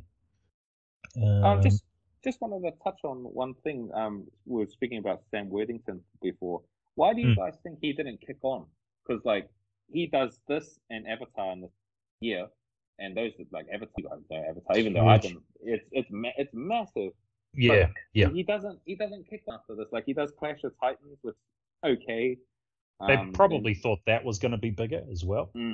It just hasn't, like, I thought 19, like, he was going to be the next big action star, because it seemed like every movie I watched in that era, it never seemed to kick on for him after that. Yeah, it could be casting, like decisions, like taking roles that he shouldn't have. Like after Clash of the Titans, which was advertised as a major movie, it didn't quite work. It was shit. I hated it. Yeah, there you go. After that he had a movie called The Debt. I'm not sure that Texas Killing Fields is a small action movie.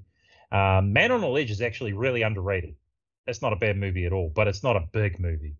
And then he did the sequel, Wrath of the Titans. Sabotage should have been bigger, but it just wasn't very good with Arnie. That was Arnie's sort of comeback. He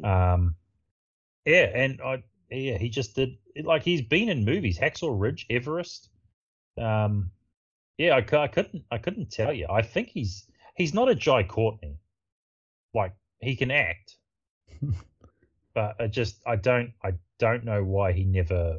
Maybe there's just not a thing as an action star these days. Like, who is the Stallones and Arnies and like Jason Statham, even who is the big action star these days? That's right. If you look at the action stars, the guys you consider action stars, they're all guys in their 50s. Yeah, like you just listed. Yeah, it's Keanu Reeves, it's Jason Statham, it's The Rock, it's Vin Diesel. Those are the ones. It's even like Liam Neeson. Who's in his fucking 70s. Yeah. So there's not really, they've tried it with certain guys, like Scott Adkins hasn't quite caught on, even though he's got a couple of really good movies. They tried it with Gerard Butler. Yeah. He's got some good movies too, but I think Gerard Butler, I think he's actually said he even enjoys making shit movies. He doesn't care. Oh. That's why he does things like fucking Geostorm. Hey man! Oh no, he was really good in Den of Thieves. He was. I'm just giving you shit. I was just gonna say he goes for it in that movie. He was awesome, actually. Oh, he's not, like, I wouldn't say that he goes for it. Like, he's just fucking. It's like he was drinking a lot on the set. He was happily eating all the food he could, but like, I just remember he was around this time as well, him and Worthington, and they really tried to push those to just never. I think Butler actually became sort of not an A-list, but like a B+ list. B+, yeah. He was the guy you'd go to if Vin Diesel turned it down, type thing. Yeah, because he started doing shit like Aniston and like fucking. Yeah, he did a few romantic comedies for a while. Yeah. He did the Bounty Hunter and something else. Although in saying that, Tom Hardy would be an action star these days. But Tom Hardy also did his romantic comedies. He did that one with Reese Witherspoon. This Means War. Yeah. I don't know. I think maybe people don't want to pigeonhole themselves these days, perhaps. But in saying that, Sam Worthington's going to be fine because he's got 4 Avatar sequels worth of money coming his way. Yeah, he'll be sweet. Well, he's in all 4 of the sequels. If they blemish them. Yeah, 2 and 3 are in post-production, and they're filming 4 and 5 right now. Oh, wow. So they film them ahead of time, and then they do all the editing and shit. So Avatar 2 comes out next year, and then it's every 2 years as a sequel. Yeah, I'm going to be ready to get paid. I'm going to be a sucker for those two. I like the original, but I saw that in 3D at the movies. Yeah, so did I. I just didn't. I thought it looked mind blowing, but the story is just shit. You've seen, like, it's Dances with Wolves. I know what you mean. Yeah. And they can't rely on the technology for these sequels because all the technology's caught up to them. Yeah. So I'm wondering what they're going to rely on. And I mean, 1 sequel, cool, but no one's asking for 4 fucking sequels, man. It's weird, eh? Like, let's do 4. and like, James Cameron was one of the best action directors in the 80s and 90s, and he gave up the second half of his career for 5 Avatar movies. It's weird. They might end up being incredible, and I'll be wrong and I'll admit it, but I don't see the appeal. I will watch 2 in the cinema. I'll definitely go and see 2. But if that sucks, I'm bailing. I'm not seeing it. Yeah. No, I'm with you, Ed, and it was fine. Like, visually, it was like a pretty movie to watch, but like you said story was a bit bland, and half the time I didn't really understand what was going on. It was predictable. Yeah, but it was quite lazy too. Like the metal they couldn't obtain was called unobtainium. Like, fucking come on, man. Hey, you don't know what the future's like, man. They're just but I give him credit on the world he created. He's obviously got a very great mind for creating these worlds and shit. I mean, he did it with Terminator, obviously, and the Avatar world is really cool too. Just I didn't like the story at all, but yeah. So any other thoughts on Salvation before we move on to the top two? Underrated movie people shit on it for no reason at all. I agree. I do not understand why people hate this so much. I don't get it. Normally, with a movie that is hated that I like, an example that comes to my mind is Space Jam. Mm-hmm. I get it. Even though I don't agree, I get it. I don't get it with Salvation. I don't get it at all. Yeah. I can understand it being like middle of the road, but people hate it. Like, they hate it. Yeah, I can't see the hate. Like, it's not quite on the level of like Die Hard 5 level of hate, but that's deserved for the record. That movie sucks ass. Yeah. But this movie gets so much hate, and I don't understand. Yeah, I don't understand it. It's a cool action movie. It gives you a new setting for a Terminator sequel. The world is well done. The casting is mostly good. The acting is mostly good. Like, you got a star at the time in Christian Bale. It just, I don't get it. I honestly think if James Cameron directed this, I might have had it above my second movie. Maybe. I would, potentially. Potentially. It's a damn good action movie. It's a damn good action movie. Yeah, I don't understand. All right. Moving on before I go off into a way too big a rant. Well, we're already talking about Avatar sequels. Yeah. Coming in at number 2. Now, Carl, you and I had this in second place. Twain, you had this in third. It's the original, 1984, The Terminator. Terminator. Yeah. So this one's interesting. So this one, this is the only one with a perfect critic score, 100%. Oh, wow. Perfect. And the audience score of 89%. So what I love about this one personally is that it is a slasher movie. There is more action in it than I initially remembered. But I wouldn't call it an action first and foremost. I'd call it a sci-fi slasher. It has all the meaning, all the makings of a slasher movie. You've got Linda Hamilton plays the final girl, and you have this unstoppable monster who's just killing everyone who gets in his way. Like, it's interestingly, the Terminator is set 8 years from where we are right now. So we're 8 years from sending people back to the past to kill people we don't like. Hey, it still might happen. So, yeah, I could use that. Well, if you ask Siri about them, she doesn't know what you're talking about. Hey. So, Yeah, they push it out of here. I'm telling you guys, ask her what Skynet is, and she's very vague on what it is. I'll stick to my Android, man. So, Twain, why? I mean, we just went over why you like Salvation and why we all like Salvation. Do you still hold this one in high regard? Yes, absolutely. I wasn't.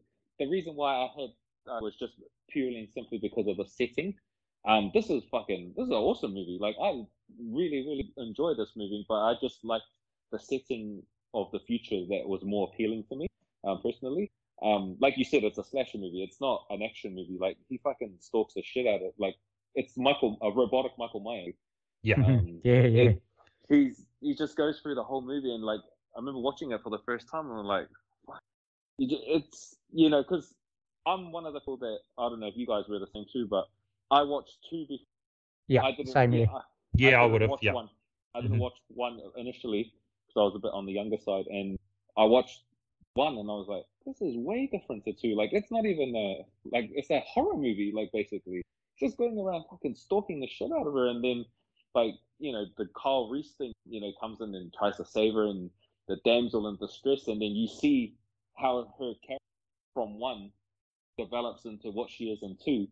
Like, it's fucking night and day. Like, she played her 2 roles really well, but in this, like, it's hard to imagine them as a damsel in distress, given that what she becomes in number 2. And then Arnie, like, this is fucking jacked Arnie. Like, he's like, he's like coming off Conan, Mr. Universe and all that shit. He's like end of the 70s. This is like, I don't know if you guys will agree with this analogy, but it's like that center in basketball that's, you can tell he's really, really fucking talented, but he just hasn't figured it out yet. Like, he's like, it's sort of like he's like a first year, second year. He can do some good things. He's Karl Anthony Towns. Oh, even a bit too high. I was thinking maybe he was 8 before the playoffs. Yes. Time Lord. Yeah, 8. He's 8 before the playoffs. Like, you can tell there's talent there. You can see that there's fucking potential, but it's just not quite hashed out. And, you watch him, and then it's like, what is it, 15 lines in the movie? It's that? 14. 14. Like, you can tell it's not quite there, but he plays the role really, really well. Like, I remember reading it's supposed to be the Kyle Reese role. Yeah.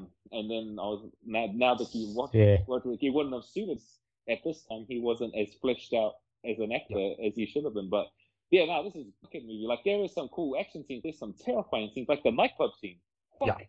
Yeah. That's shocking. But yeah, I love this movie. That I prefer the Salvation story for the future setting rather than number 1.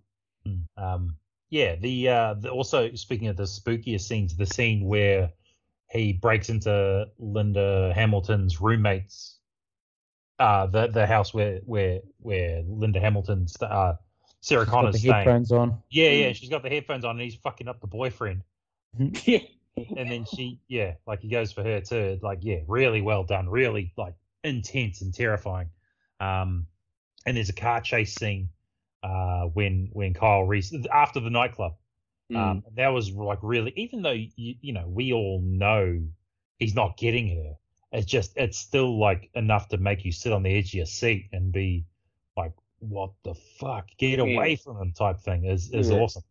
Well, I think like Arnie's performance in this is genius, casting him as a robot, like because like you said, the acting ability wasn't there yet. But that's not to say he wasn't committed to the role. So I just read he worked with guns every day for a month. He would strip weapons and reassemble them blindfolded with both hands. So he could do he wanted it to be automatic like a robot. And he'd go to the shooting range and shoot without blinking or looking at the weapons at all. He'd actually make it like a robot, which I think is really cool, and it definitely came across in his performance. Like, you might think, acting like a robot, that's easy, but I don't think it actually would be. Like, it really suited him in this. For sure, it's the perfect role for him. Like, and you sort of see that difference between here and Predator. Like, what was that, like 4 years after this? 87 3 years. Yeah, 3 years after. So it's night and day. It's night and day acting, and then that's why I brought up the basketball analogy, because it's like I feel it's a little bit it's perfect, because it's like that, that really good big man that you can tell that he's got all the skills and all the talent, but it's not quite there yet. But then 3 years down the track, it's fully fleshed out. He's fucking all NBA first teamer by then. And to stick with the basketball analogy, a year later he was made his first All-Star team, but he still had a higher ceiling for Commando. Like, he was great in Commando, like delivering all the what is it? Let off some steam, Bennett. Yeah. Fucking love Commando. He became the guy for the one-liners for a long time. He was the guy with the one-liners. And every time he was in a different movie, like, you'll get 3 or 4, 5 different ones. Yeah. And then each role after this, they sort of tested his ability a bit more. So after that, he had Raw Deal. He wasn't great in Raw Deal. Yeah, he was like playing an undercover there. It's like, how are you not going to know that dude's a cop? Like, he's fucking huge. You can't go undercover. But then he went in as Dutch and Predator. Also, The Running Man in '87. He was really good in that. Red Heat in '88. That's one of Arnie's most underrated roles. Red Heat. Yeah. Really cool buddy cop movie. And Twins as well. And then Total Recall in 1990. And then Kindergarten Cop.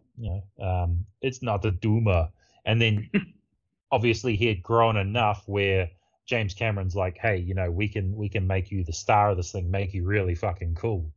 And yeah, it went on to Judgment. I was going to bring it up on the T2 side because obviously we've got it all where we have it.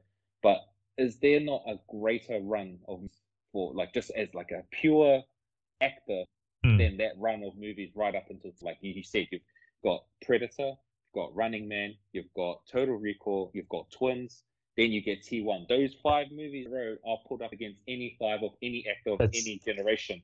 Yeah, we've had this discussion before, and it's definitely one of the better runs. And I can't remember. We did come up. I think Stallone had a very similar run. Bruce Willis had a good run around the same time. Yeah, Stallone was smashing out Rockies and Rambos in the same year. So he had a really good run, and then Bruce Willis was doing Die Hards and shit like that as well. So there's a few, but it's a pretty fucking impressive run. Just as a totality of 5, 6, 7 movies, you could even chuck in like Last Action and True Lies, because I'll take True Lies to my grave. That's a fucking movie, True Lies. Like he's really good in True Lies. Yeah, well, you definitely can add them because Last Action Hero was the year after Terminator 2. No, 2 years after. But it was his next movie. And then the year after that was True Lies. Yeah. So you can 7 movies, like a 7-movie run where they're all fucking blockbuster after blockbuster after blockbuster. Yeah. Like you can't, I personally, there's no one that comes close to that kind of run. Yeah. Yeah, man. I'm trying to think of a more recent one rather than 80s action hero type. Will Smith comes to mind. I don't agree that his movies are great, but they were always number 1 in the box office. I think he holds the record for most consecutive number 1s at the box office. Bad Boys. Bad Boys. Independence Day.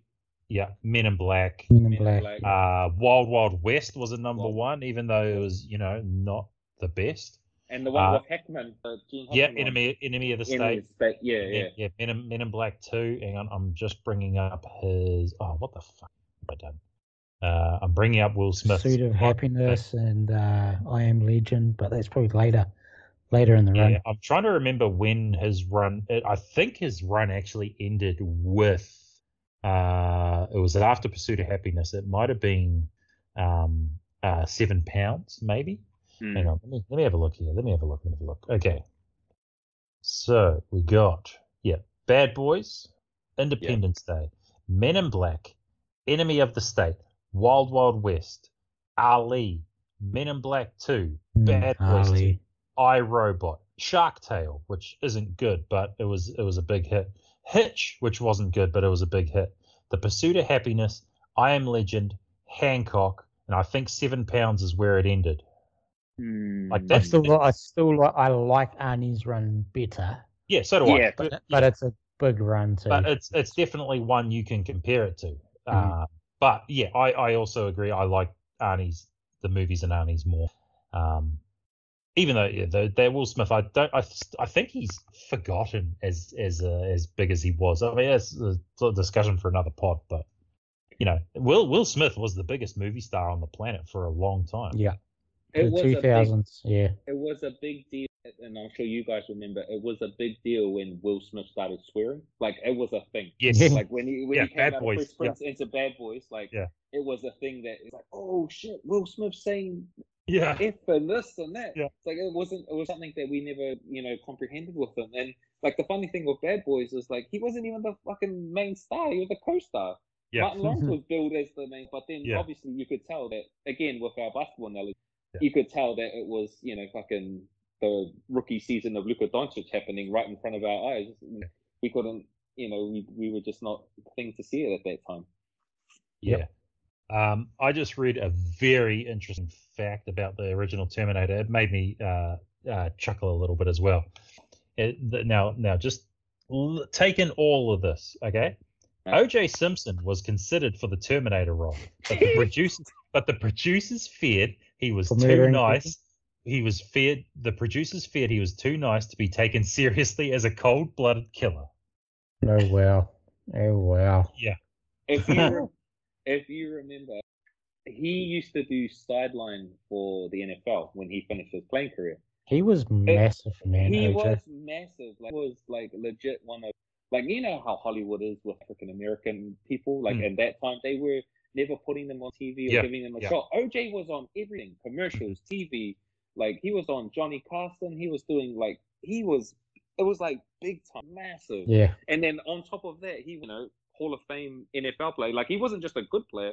He was a fucking NFL Hall of Famer. Like, he was massive. But that's funny that you bring it because he ended up doing the Terminator thing for real 10 years later. Yeah. Why didn't he just use the excuse he was sent from the future? Yeah. Dominated the NFL. Yeah, Skynet sent him back to dominate the NFL. Oh my God. I'm going to be in Terminator 3. He go on Twitter 20 years later or whenever. 30 years. Bringing up O.J. Simpson just reminded me of one of my favorite comedians, Norm Macdonald, who passed away. Yeah, he would always. He got fired from Saturday Night Live because the executive was good friends with O.J. Simpson, and the guy told him stop making jokes about O.J. Simpson, and Norm Macdonald just doubled down on it, so they fired him. Stuck to his guns. Yeah, so there's a very famous clip at the ESPYs where Norm Macdonald hosted, and he's like, Charles Woodson just had a good season. He's the first defensive player to win the Heisman, and they can never take that away from you unless you murder your wife and a waiter. And this is on ESPN, and like everyone's face just drops. It's fucking great. Hilarious. It's so good. I think one thing that we always need to touch on when we talk about one of the movies this guy's in, Michael Biehn. Yes. Aliens. Like fucking, he's been in so many massive movies. Well, not so many, but the movies he was in were massive. Obviously, The Terminator as Kyle Reese, Aliens as Corporal Hicks. He was in The Abyss as well, which was a massive movie, pretty underrated. Tombstone. I was just about to say, probably my favorite performance of him is Johnny Ringo in Tombstone. The Rock. He was in The Rock as well, and then he just sort of fell off, did a whole bunch of garbage. It's one of my personal favorites. It didn't do well, or it wasn't a smash or anything, but he was in a movie with Wesley Snipes called Art of War, and he was really fucking good in that as well. So, like you said, like he's really good in that. But he's just always pops up in these movies, and you're just like, I didn't even know Michael Biehn was in this. Like, I honestly forgot until we did the Aliens pod that he was actually in Aliens. Yeah, it's crazy. Like how many big movies he was in the 80s and 90s. So Robert Rodriguez's Planet Terror too. Yeah. So he apparently he had issues with booze. So he followed the Christian Slater career path. That's why. Yeah, he was in Grindhouse. Fucking Grindhouse. Yeah, Planet Terror. Yeah. And he voiced all the Alien games. He voiced as Hicks. Yeah, he was so good as Hicks, man. He was. Yeah. Like, and he was so good as Kyle Reese. Yeah, and as Johnny Ringo. Like, the dude he should have been a massive star, man. Like, it's crazy that it just didn't work out for him. And he never really takes a break. The quality of his work drops off. He goes from some of the biggest movies ever to no disrespect to him, but to in B movies with Wesley Snipes. I get it. There's one other thing he did too, but it was on the video game side. The Far Cry 3 downloadable content, which is called Blood Dragon, which is considered like one of the best DLCs ever made, and he was pretty much the face of that. You get to play him in his character in DLC, which is based on Kyle Reese. Terminator. Like, yeah, he was. That's a really good thing that he does as well. He also appeared in an episode of The Mandalorian. I don't remember that. I have to rewatch that. The final episode, actually. He played a character called Lang. Oh, that's your voice. That's your voice. running there. Yeah. I don't remember that at all. I'm just looking at his IMDb. Just going back to the Terminator, like, he's by far the best actor. Like, in terms of actual acting, yes, 100%.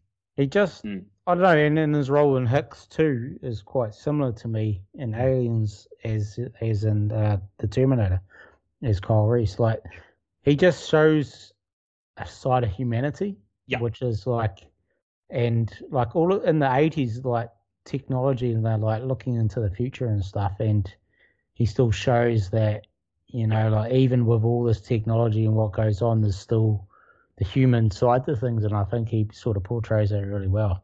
Yeah, and there's always like, and going back to Dark Fate when Arnie, tries to become a human, that he still says he's missing that element, and you can go right back to the original Terminator, which Kyle Reese portrays. So to me, that sort of keeps that theme.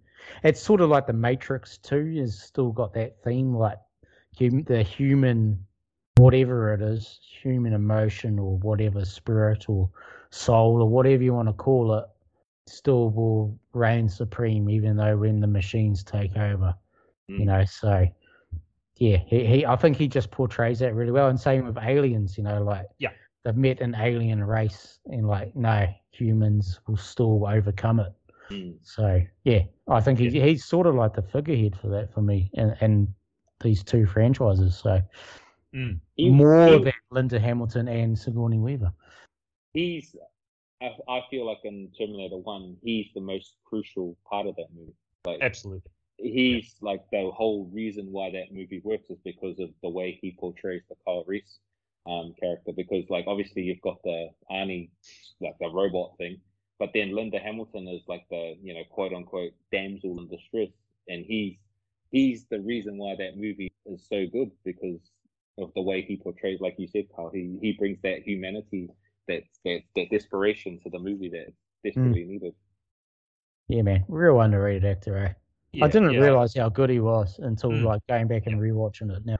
Yeah, I agree completely, and that's part of my bewilderment as to why he didn't become a bigger star. Although, I mean, the booze, I guess that's what it was. They'll do it to you. Yeah. But it's a shame he didn't become a star. I mean, there are plenty of actors who did have a booze problem and still became a massive star. So it's just a shame he wasn't one of them, because I completely agree. He brought something that you can't teach to his roles, and that the humanity is the best way to describe it. I was going to say vulnerability, but I don't think that's quite it. But it is a little bit. This guy knows what's going to happen in the future, and just brings that desperation. Yeah. Just one more quick thing on Michael Biehn. He was the inspiration. The Kyle Reese character was the inspiration for the Metal Gear Solid series, Solid Snake. He was. Oh no shit. Yeah. The Hideo Kojima, the creator, made the Solid Snake character after the character Kyle Reese in Metal Gear, and he was supposed to be voicing Metal Gear, Solid Snake in the first Metal Gear, so he couldn't due to schedule conflict. Yeah, just a little bit of a little nugget. Ties it into one of your favorite gaming franchises. What schedule conflicts would he have? I'm going to the bar. I was just going to say, going to the bar. Yeah, can't do it because I'm drinking. Well, it ended up being fun without him. So. But it's I kind of wish he had more, but I guess maybe because he didn't have more, maybe we appreciate him more in these roles. Yeah, for sure. This one, and I think he wasn't my favorite part of Tombstone. He was my second favorite part of Tombstone, but that's because Val Kilmer's performance in Tombstone, literally one of my favorite performances in any movie ever. Val Kilmer in Tombstone is fucking incredible. Yes. Yeah, I got to do a rewatch of Tombstone. Yeah. We got to figure out a pod around best performances in movies or something like that. Anyway, we all know what number one is. We all voted it number one. I don't think there was any doubt even from the get go. It's Terminator 2, Judgment Day. One of, if not, it is my pick as the best action movie of all time. It's really fucking incredible. It's so ahead of its time.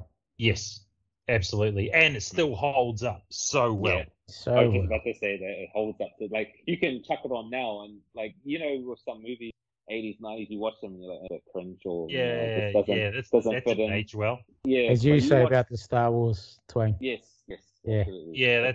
That's a whole thing I have an issue. It's a whole. Yeah, I don't like that opinion. We'll save that for another time. Yes, yeah. But like you chuck T, it's like it feels like you're 92 again. Like it just doesn't even age. Like that first scene when he like just walks in the bike and he's like, I need your clothes, your boots and all that shit. Yeah. It's like just from the jump, it's like, what is on? And then like you get to the part where like I don't know if you guys first maybe 10, 20 minutes, you sort of don't know like what his buzz is. Like, you know, obviously if you watch the first one, you don't know if he's coming like you know he's trying to kill John or whatever, and you get to the scene in the mall, and then like the liquid character, the Robert Patrick character, Robert Patrick comes in and he walks in, and it's like, oh fuck, I guess he's the cop, and then like fucking he ends up protecting John. It's like, oh shit, that's like one of the most low key underrated twists like ever, like because you just don't know that's gonna happen.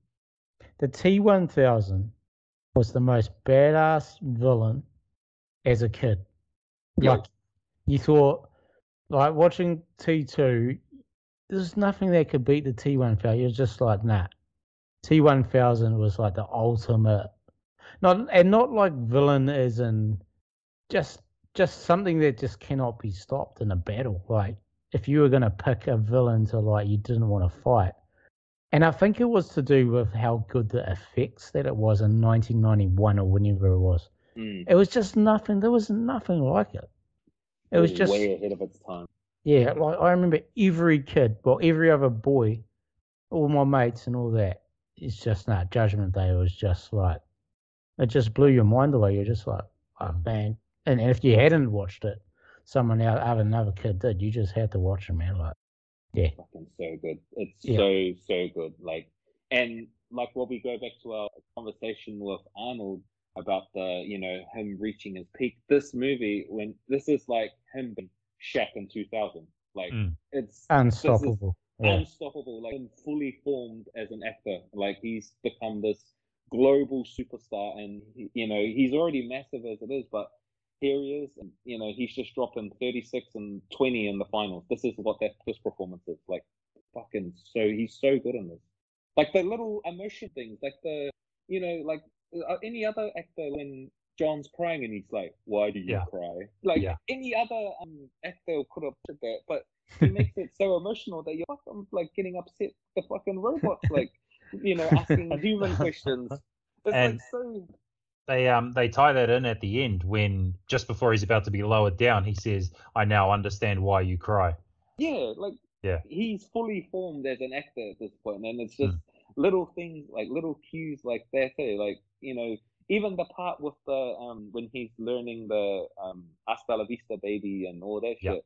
It could have been so bad in anyone else's hands, but like fucking he puts it together and makes it, and then Hasta la vista baby becomes like a thing, like it was an actual thing in pop culture for a long time. So going back to your original point, Twain, that was one I was going to bring up as well. I love the way they didn't reveal it straight away, his intentions straight away. And I just read for the early promotion of the movie, they actually never showed Arnie on posters with John Connor. So it was actually, people didn't know his intentions going into the movie for the first time. Obviously, we know now, but when you were watching that for the first time, you thought he's going back to kill him. Even the early trailers were only, what they showed was an assembly line making all these Terminators that looked exactly like Arnie. So that was all people got. And that's what I feel like movies should do now. Like, just give us that bit of suspense. Like, don't blow your load in the fucking first two trailers. Like, just give us something that we can look forward to. Like Terminator Genesis, anyone? Yeah, absolutely. Fucking spoiled John Connor was a Terminator in the trailer. It's so fucking stupid. Like I watched it with my son a couple months back, and he hadn't watched it before, and like the part we mentioned, the reveal, like he started bugging out that Arnie was the guy. He was like, because he just assumed a police officer uniform that he's going to be the good guy. And it was one of the first movies that, you know, it sort of delved into the fact, you know, sometimes these guys in uniform aren't as good as they portray themselves to be. Like a little subliminal message there. Like if it's not all black and white. Yeah, it's not always black and white. Like there's a bit of grey as well. Yeah, no, it's like this movie's undefeated, man. Like I put it up against anything and anything. Yeah, like I think like how you said, Aiden, how it's your like number one action movie. Yeah. But I don't think I'm going to go out and say that, but I don't think anything's beating it. Like I'm not going to like put it underneath another one, if you know what I mean. So it's first equal for me. So and just going back on your guys' points then too, like the reveal, like because obviously he's the bad guy in the first one. Like I'm just looking at the movie poster now. It's just him sitting on the fucking Harley, shotgun in hand, glasses on.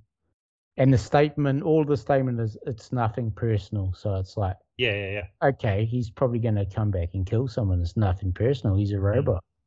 But then, boom, he's a good guy. One of the better plot twists that I can think of. Like, and just like, even like things he does, like the part with the bike and Patrick's chasing him in the truck.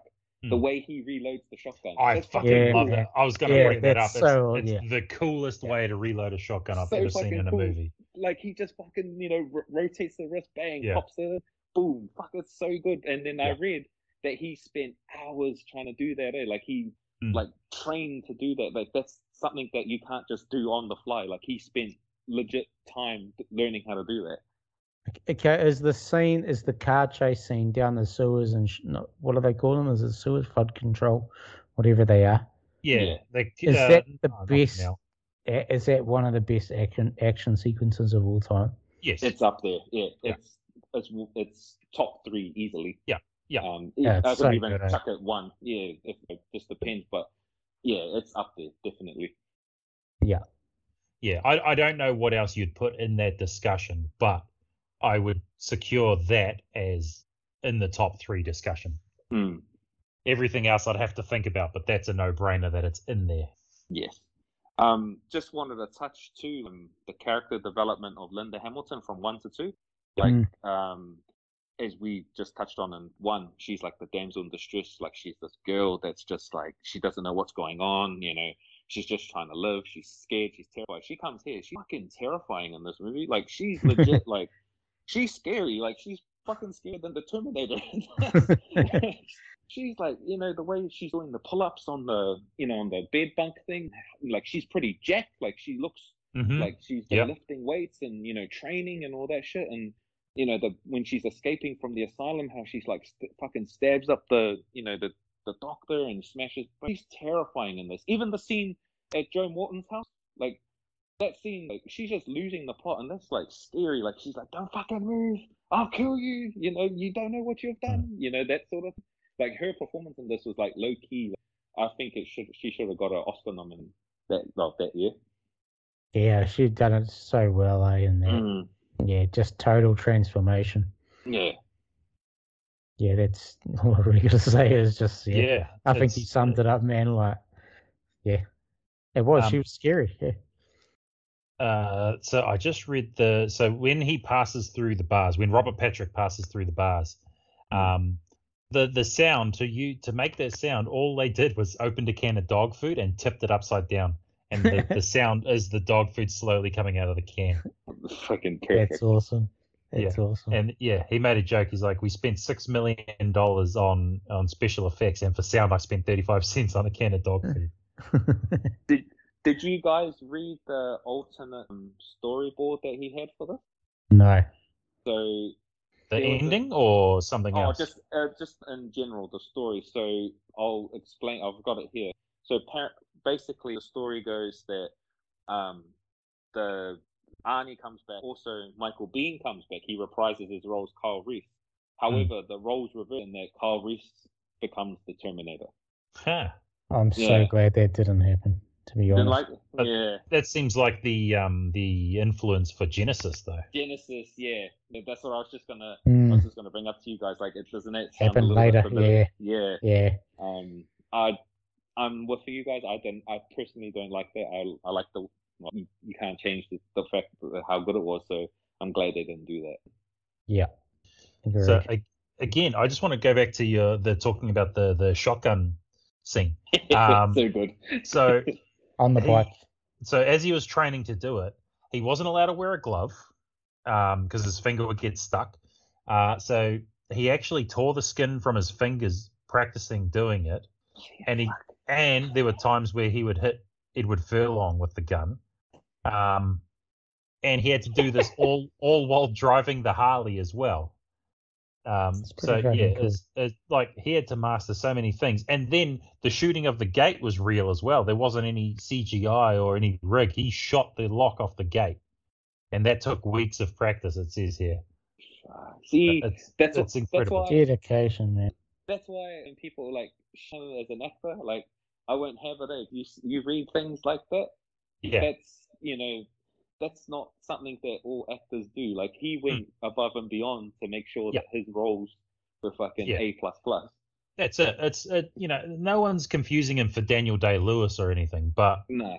What for his area, I guess his lane, if you will. He was a master in that, and he took it really seriously, and you can tell. This is also why I think practical effects will always be better than CGI, because it just ages so much better. Yeah, agreed. Like even like that. It's funny that you bring that up. Even that part when they take Joe Morton to the lab, and Joe Morton decides to stay with the bomb, and he's just like hyperventilating, not trying to let that bomb go, like let go of the detonator. It's like that's the effect that you can't teach, because that's something that happens. Like you're just like panicking because like you're gonna die, sort of thing. So he's like, it's real. It's real. Yeah. And he's like running, his breathing like starting like going hard out, and then fucking he just stops breathing, and then ends. Like stuff like that, mate. That's why the movie's so good.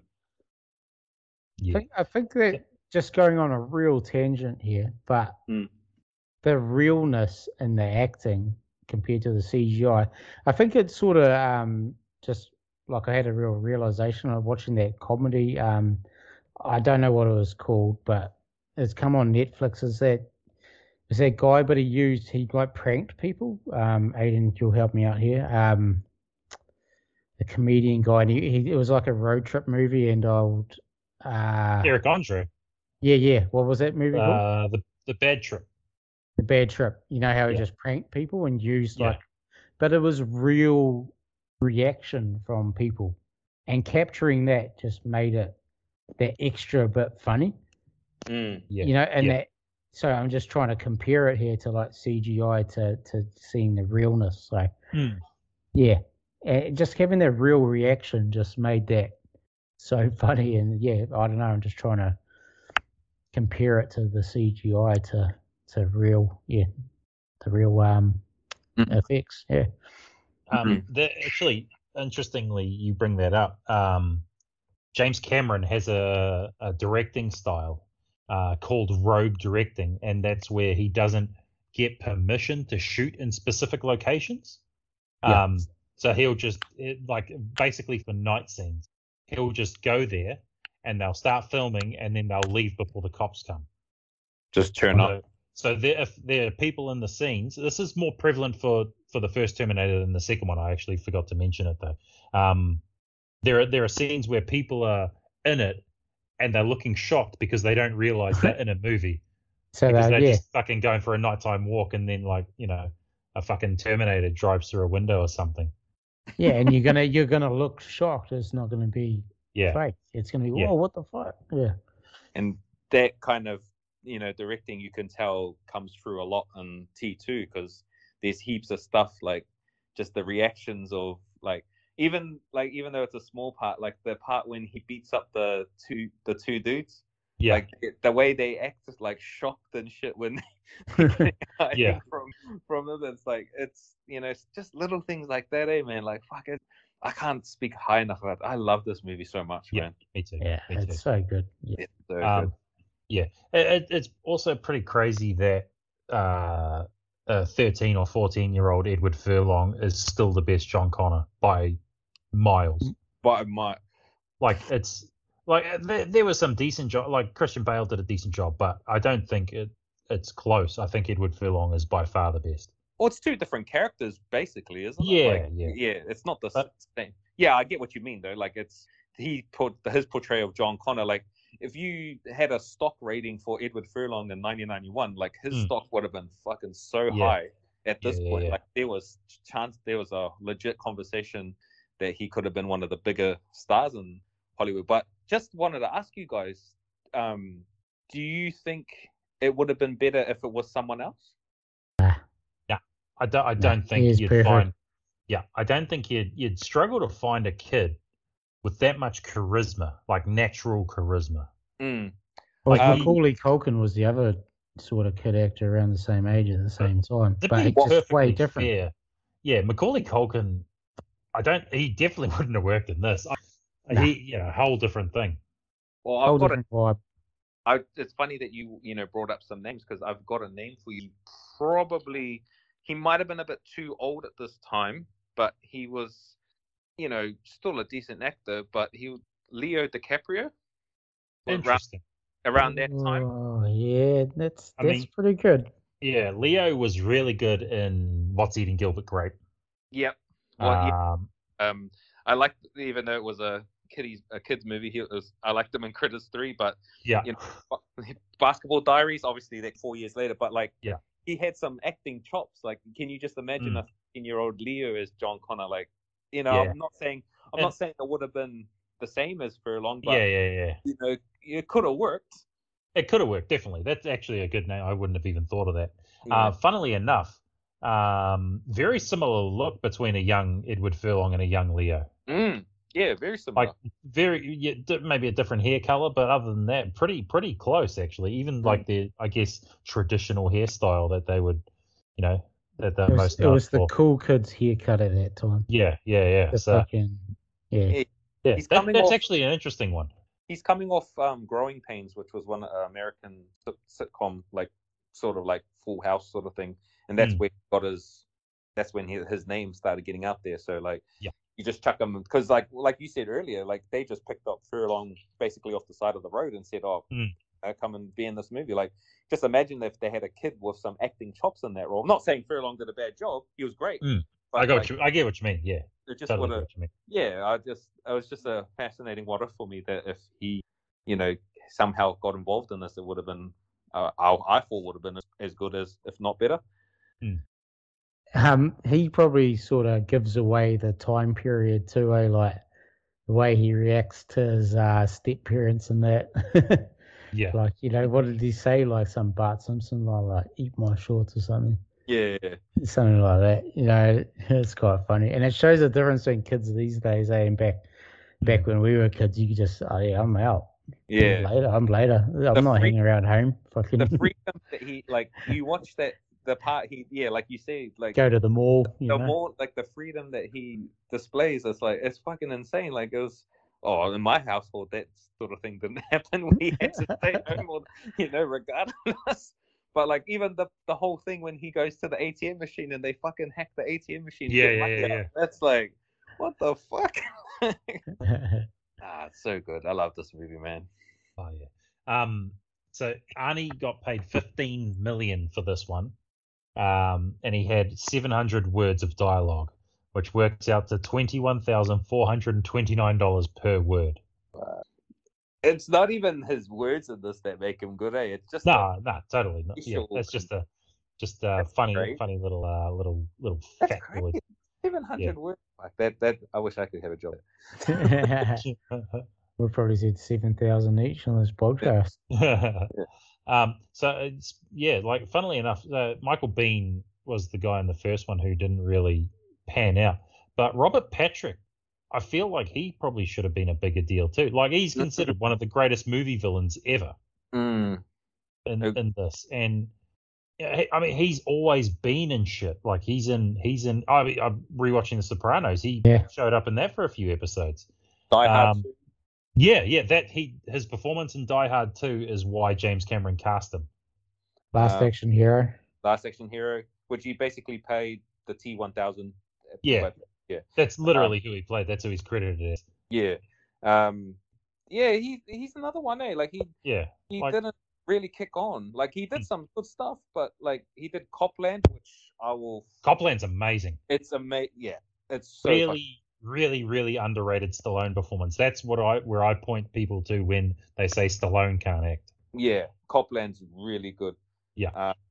He's in fucking, like but then he does like Dusk Till Dawn. Yeah, and Double Dragon. Double Dragon. Like Charlie's Angels. Like he does some weird shit, man. Like it reminds me a lot of Forrest Whitaker. Like Forrest Whitaker will do like something fucking like he'll do Bloodsport and do this, and then he'll fucking do Species, the sex alien, like just out of nowhere, like just a weird IMDb. He's like the Paul George of the NBA. Like he carried that Pacers team as the T1000. But he nearly peaked out, but then he just couldn't replay the performance. He can still give you 20 and 5 and 5. Yeah, he's the Paul George. No, he was like he's done like you guys say, he did Sopranos, he did X-Files, like fucking just a heap of stuff. Like he did some games, like he was in a lot of game stuff. Yeah, like he was. I just feel like he should have been a bigger deal considering he's the T1000. Yeah, like, it never. It's an iconic villain. Yeah, like if you asked random people, like, what do you think of Robert Patrick? Most people would be like, who the fuck's that? Honestly, that's what pretty much everyone's reaction is if you ask them about that. It's like, and then you go, the liquid guy from Terminator. Yeah. Oh, the T1000. Yeah. But that's it. Like, I just feel like he should have been a bigger thing. But he worked regularly throughout the whole time. But it just took some shit movies. But like if you look at his television credits, like fuck, he did Sons of Community. Sopranos, the X-Files. Walking Dead. Big series. Yeah, like just he did, like you say, Aiden, like he did keep himself employed, but he never had that lead movie that you would think. Yeah. He too. Maybe he was just sort of happy being the second guy. I really liked him in The Sopranos too. Just going back to because it's it just showed like he could actually act. Yeah, like a shop owner, like with a gambling problem, like compared to the T1000. It's funny that we just brought him up because I was gonna bring up something too, that he actually did a lot of sprint training for the role.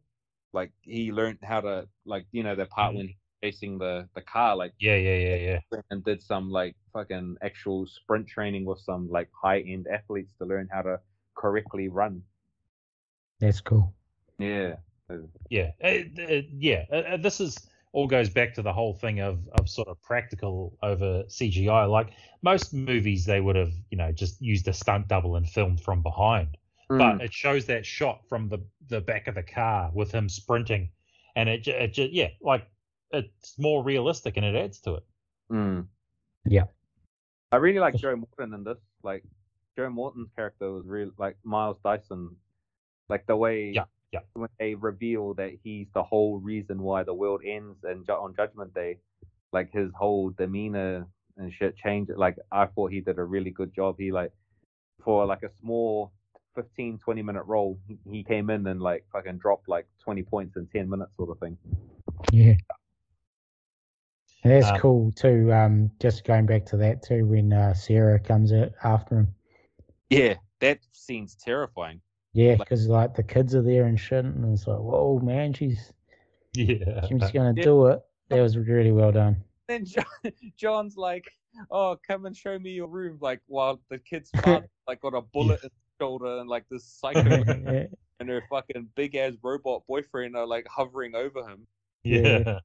like fucking, it's crazy. I only just figured out too. Joe Morton's wife was the chief in SBU, I think it was. Okay. Yeah, the special, yeah. Mariska, not Mariska Hargitay.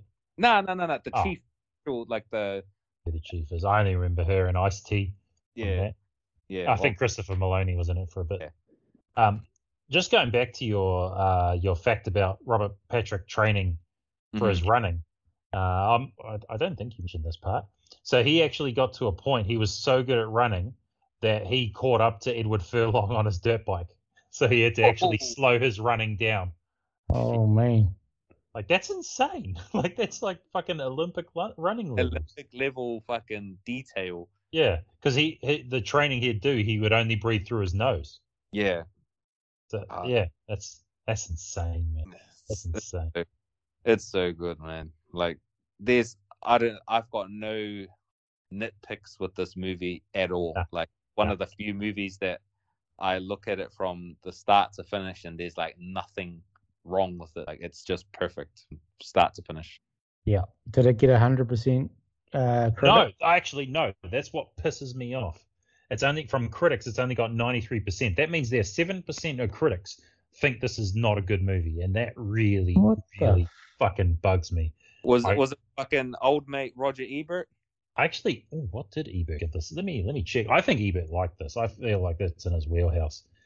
It doesn't say who the critics are. How could you not like Terminator 2 Judgment Day?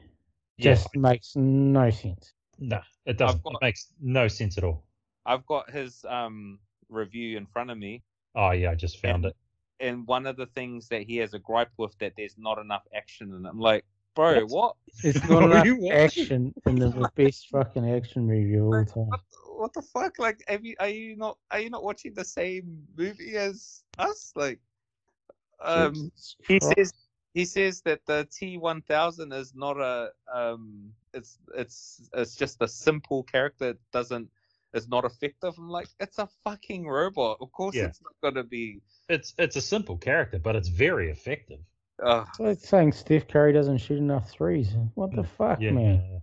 Nah, Roger Ebert is like low key one of the worst haters. Like he used to always go out of his way to fucking hate on him for nothing. It's funny because I read some of his stuff because I liked his writing style. But there's some movies that he like adores and I don't get it. Have you seen? There's this really shitty sci-fi movie with Nicolas Cage called Knowing. Yes. No. Yes. No. That's the worst. He gave that 4 stars and he said it's one of the best sci-fi movies of that decade. Bro, that's bullshit. Because Aiden, that fucking ending is trash. Yeah, it is. It fucking sucks, man. The ending fucking sucks. It builds you right up to this point, and it doesn't even fucking. The satisfaction of the ending sucks. Yeah, no, fucking hated it. Never even heard of it. So it's bad. It's directed by the guy who actually directed The Crow, Alex Proyas. It goes nowhere. Like it invests like a good hour and a half, and you're really intrigued about where the story's going. And then by the end of it, you're like, what the fuck? Yeah. Yeah, no, it fucking sucks. Well, I think we've gushed over T2 enough. Yeah. That wraps it up. Our foray into the time-traveling robot genre. Well, thanks, boys, for joining me, and we'll have to see what movies we're going to rank next. Have a bit of a discussion, maybe have to peer pressure Carl into something else. I've enjoyed it, man. I've enjoyed it. Sweet. Oh, thanks, guys. And peace. Sweet. Thanks.